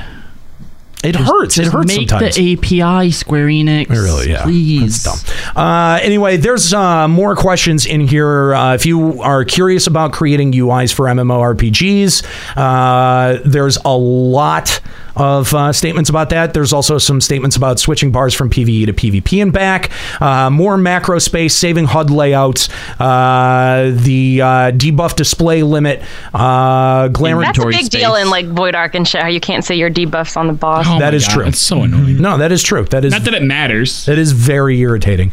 And some others. If you want to check it out, it's over at the Lodestone. I'm sure that they've released the another quick translated thing questions to mention too is that there's a fan translation on a community aspect that apparently says that we're going to be seeing new wards in patch 3.3. Yeah, but it's a little suspect there. Right? Yeah, and even if that's true, though, it's going to be at max price, so the houses are going to be way more expensive. And here's something that me and Juxta were deliberating, because we actually mentioned this, I think, in jest on a show. We thought the new housing was coming in patch 3.4 because at some point in a live letter, I think they had said, or somebody quoted them saying that the Ishgard housing would come after the conclusion of the Dragon Song War. Right? Obviously, it hasn't concluded yet. If it's coming in 3.3. That means we're seeing the conclusion in 3.3. No, it says new wards. That doesn't mean new. Well, okay, just new housing. We're speculating. We're speculating, Nika. Okay. Gosh. Anyway. Hashtag negative Nika. Right. So how cool would it actually be if the Ishgard wards, as we said, were locked behind MSQ? Awesome. I think they would have to be. Yeah. I mean, if you're only at the point of 2.5 in the story, how could you have a house in Ishgard? That would make no fucking sense. No, the current, you have to get through all of 3.3's storyline to even purchase the house. That would make sense. Yeah, that would be great. I've just kind of always expected it to be that way. Mm-hmm. Let's hope. Anyway, this the translation where we got this from, the translator was Marco Turn, and the document was Mr. Happy. So. Oh, okay. Well, credit where credit is due. All right, fair enough. That if you want to check out more about that, links at Lodestone. We'll also have links to the translated document at our website, limitbreakradio.com. All right, let's read a couple of emails here. Do we want to take a couple more callers, or do we have time for it? Let's take at least one more. Who do we have on the line right now? We don't have anyone on the line, but all right, let's take at least one more. Kyle, you want to start us off on emails? Yes, I do. Okay. Hello, LBR. This email is more for myself than it is for the show, so feel free to delete it and not respond. Nope. I've been listening to the show since FF11 days, and I'm glad that you guys brought back the show. Sadly, at the start of the year, the person who got me into the FF series when he bought my brother and I FF7 passed away. Aw. Oh, man. I'm sorry. And after a month break from the game, I have come back to a pretty empty FC and have lost what very little drive I had for the game. It's the first time I have ever played an MMO and just felt lonely. What few friends I had have left the game, and sadly, after what happened, I am having a hard time talking to people in-game. I honestly have no clue why I'm sending this to you guys, so I'm sorry for wasting your time, and if you read this fully, and for any bad grammar and spelling errors, since I'm writing this hiding from bosses on the work floor. Keep up the great work with the show. You guys are one of the few reasons, a few things the past 2 months putting a smile on my face. Lonely in Limsa, no name. Well, you know what, man. Lonely in Limsa, I have a suggestion for you before you throw in the towel and call it quits. Come to SlyakaGreyfox. Yeah, come hang out with us. Come to the LBR. We have the overbloated link shell. We have the free company now, and we have had a lot of people that have been in situations where they haven't felt all that welcomed or accepted, or they just haven't felt like they have a home in Eorzea. And we've been told on multiple occasions that we have that on SlyakaGreyfox. So, I mean, if you plan on possibly throwing in the towel anyway, plop down an extra couple bucks and maybe come over and give it a try first. Got a whole bunch of real good people. And Skuro. And Ryuichi. Yeah. But no, if you do end up over on Sergeant Tanis, let one of us know. Yep. And we'll be happy to get you outfitted with either a link shell or free company. And just a note on the link shell that it is really bloated right now. Yeah. It's really hard to... It's really... At this point, I'm just kicking random people. Yeah. So... If you come online and you find that you've been kicked out of the LBR link shell... It's nothing personal. It's not... It literally... Like some people say that and they're like being passive aggressive. Literally, it is nothing personal. We're just randomly kicking someone that and we're always adding people to the FC as they go to the LS stuff. The hope is eventually that the FC is what we primarily use and not the link. It's really it's gonna take getting the house though. I mean, once we get the house and we're able to get all of the people, like you, me, stuff like that. Yes. Yep. Well, thank you for the call or for the email though. That was we do have a caller on the line. Zero Ashtanzari from Midgard Stormer. What's up, Zero? Hey guys, how's it going? Good. Going great. That's great. So there's a bit of a theory with going around about what if they bring Final Fantasy XIV to Xbox One. Now we're seeing a little bit of this concept maybe being a possibility because there's going to be no PS3 support for the 4.0 expansion. Right. Yeah. They are dropping PS3 support completely as of 4.0. That's nice. Yeah. No. It is really nice. Actually, I even forget that PS3 is a platform option sometimes. But yeah, no, good point. There is a possibility that it could come to Xbox One, but I think that has way more to do with with Microsoft itself being open to more cross-platform activities than it was maybe a year or two prior when the conversation had been started. Well, the console war was going on then, and now with PlayStation 4 outselling Xbox One, I believe the last number I saw was 2-1. Yeah, to say the least, Xbox is in a little bit of trouble. But I'm curious about the idea because the only other game that does cross-platform like that, which it doesn't, is ESO. And this would be the only game that plays on Xbox One, PlayStation, and Steam, and PC. And that the players are all playing together on the same servers, right? Yeah, no, it will be. If FF14 does it, it will have that title of being the first that is playable across the most popular gaming platforms. So kind of like 11. I mean, 11 actually still only holds that title for the 7th generation of consoles, and so yeah, that's entirely true. Although I don't know how illustrious of a title that is. FF11 didn't seem to see much of a bonus from that. It seems still going though. It is still going. Oh, and there's rumors of FF11 being ported to mobile. Not that, like, I don't know if those are just rumors anymore. I'm pretty sure that's happening. Yeah, it does sound like that is actually happening at this point. Yeah, Rocket League does it too between PS4 and PC. Rocket League. That is true. Are they on Xbox though? I don't think that they are. So. I don't think that they are. No, I don't think that they are. So, Well, they did. No, but Microsoft did say that it would be coming. Did they? Okay. That Rocket League would be one of the first. Oh. Yeah. So. All right, then. All right. Thanks for the call. We appreciate it. We appreciate it. Let's take another email here. Yeah. Hey guys, just want to talk to you about the customization topic you talked about in episode 56. You talked about SE foregoing raising the level cap instead for a skill tree system or a system similar to merit points in FF11. However, there still wouldn't be customization. The community would still spreadsheet out the best/most useful trees or merits and expect you to have those if you plan to raid or do anything endgame.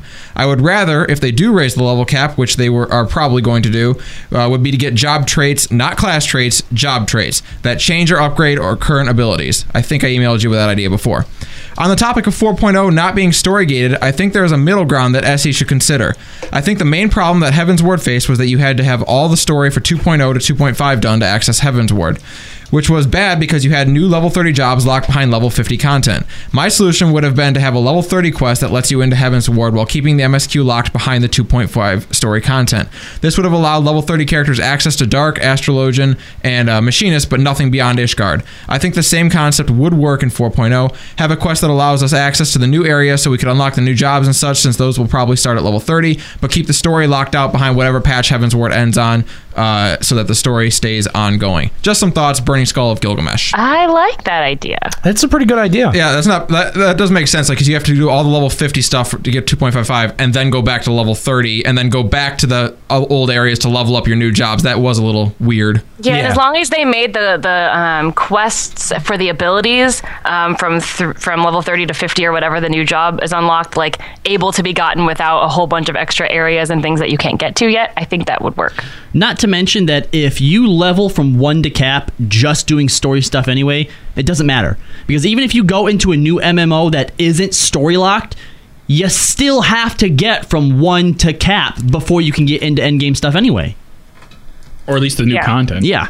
You know, we can't all be sorry that everybody isn't WoW and just gives you free level 80 or 90 or 100 characters. But that's the way that MMO companies or games just in general have started to approach it. Like, I just give them a character at cap. Yeah, it's bullshit though. It sucks. I hate that. Yep. Right. And to comment on the whole customization thing too is, yeah, you know what? If you have things that are directly affecting your damage in combat, then yeah, somebody is probably going to spreadsheet that shit out, okay? But you're always going to have those people.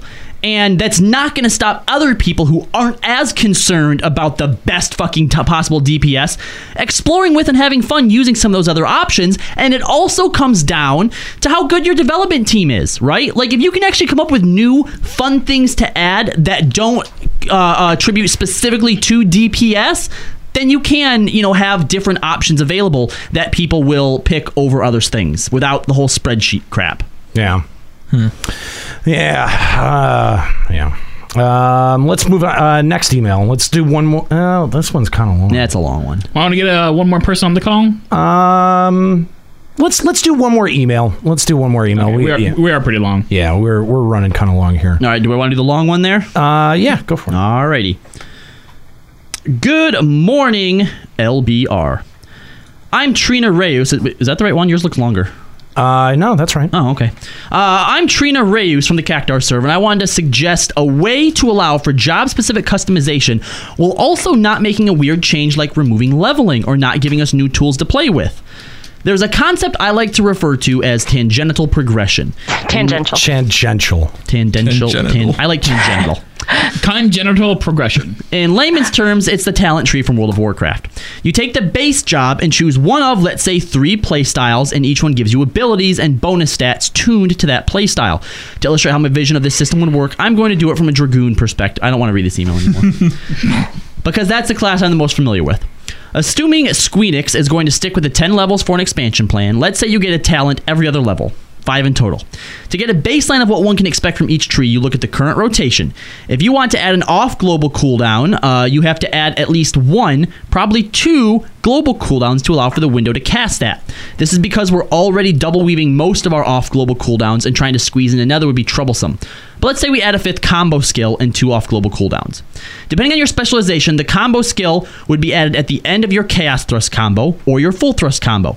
This means the other 2 talents are passive traits, be they stat buffs or adjusting pre-existing skills, not traits that adjust the new skills, because that would be wasteful and boring.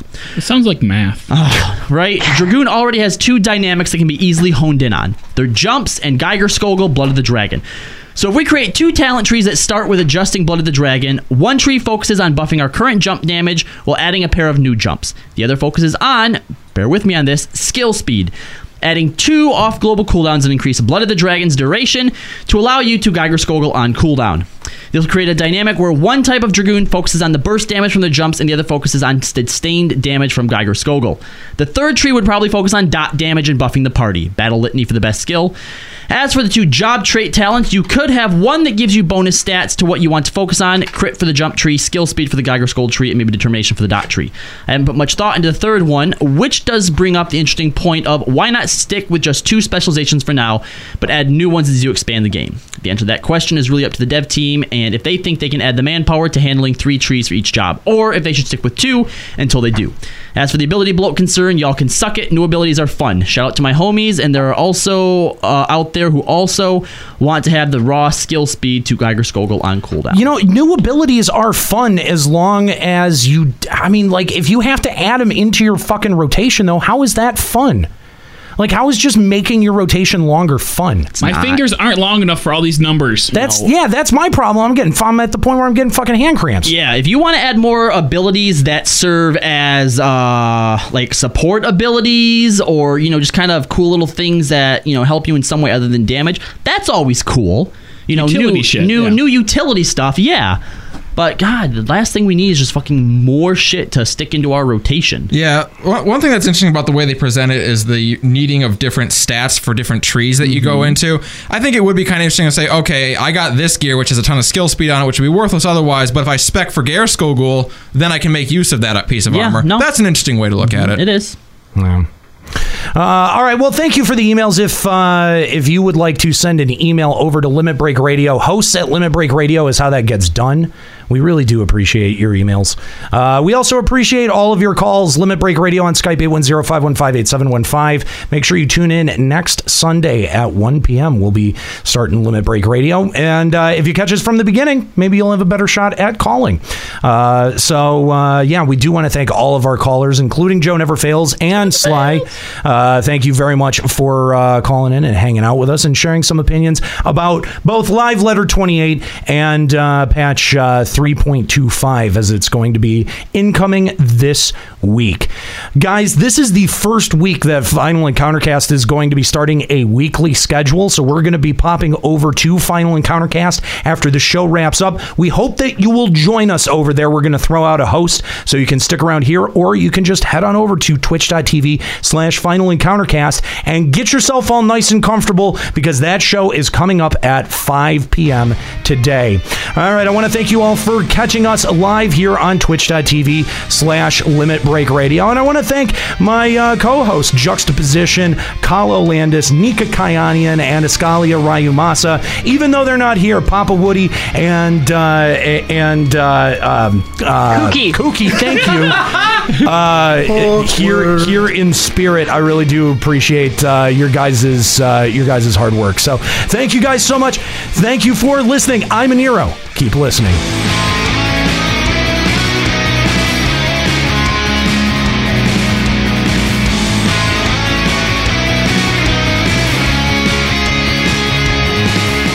Limit Break Radio is a production of LimitBreakRadio.com and Bender Media Productions. Today's episode was produced by Juxtaposition and Escalia Rayumasa. Final Fantasy XIV and Eorzea are trademarks of Square Enix. Funding for Limit Break Radio is provided by Miri Kennett, Captain Failboat, Zurian Urexin, Azura Giacho, Bianca Forwin, Kalina Ashsaber, Thor Carson, My Waifu, Satori Komeji, Darbykins, Sakura-chan, and fellow Limit Break Radio listeners. To support Limit Break Radio, visit patreon.com/Limit Break Radio. Opening music in this episode from Daniel Lambie. Listen to Man with the Machine Gun and other great tracks at facebook.com/Daniel Lambie Metal Gamer. Closing music in this episode provided by Husky by the Geek. Listen to this and other great Final Fantasy XIV and video game rock covers and original music at facebook.com/huskybythegeek. In-game graphics for Limit Break Radio's Twitch stream are provided by Diamond Multimedia. Check out their line of AMD graphics cards and other hardware at diamondmm.com. Limit Break Radio and its hosts are solely responsible for its content.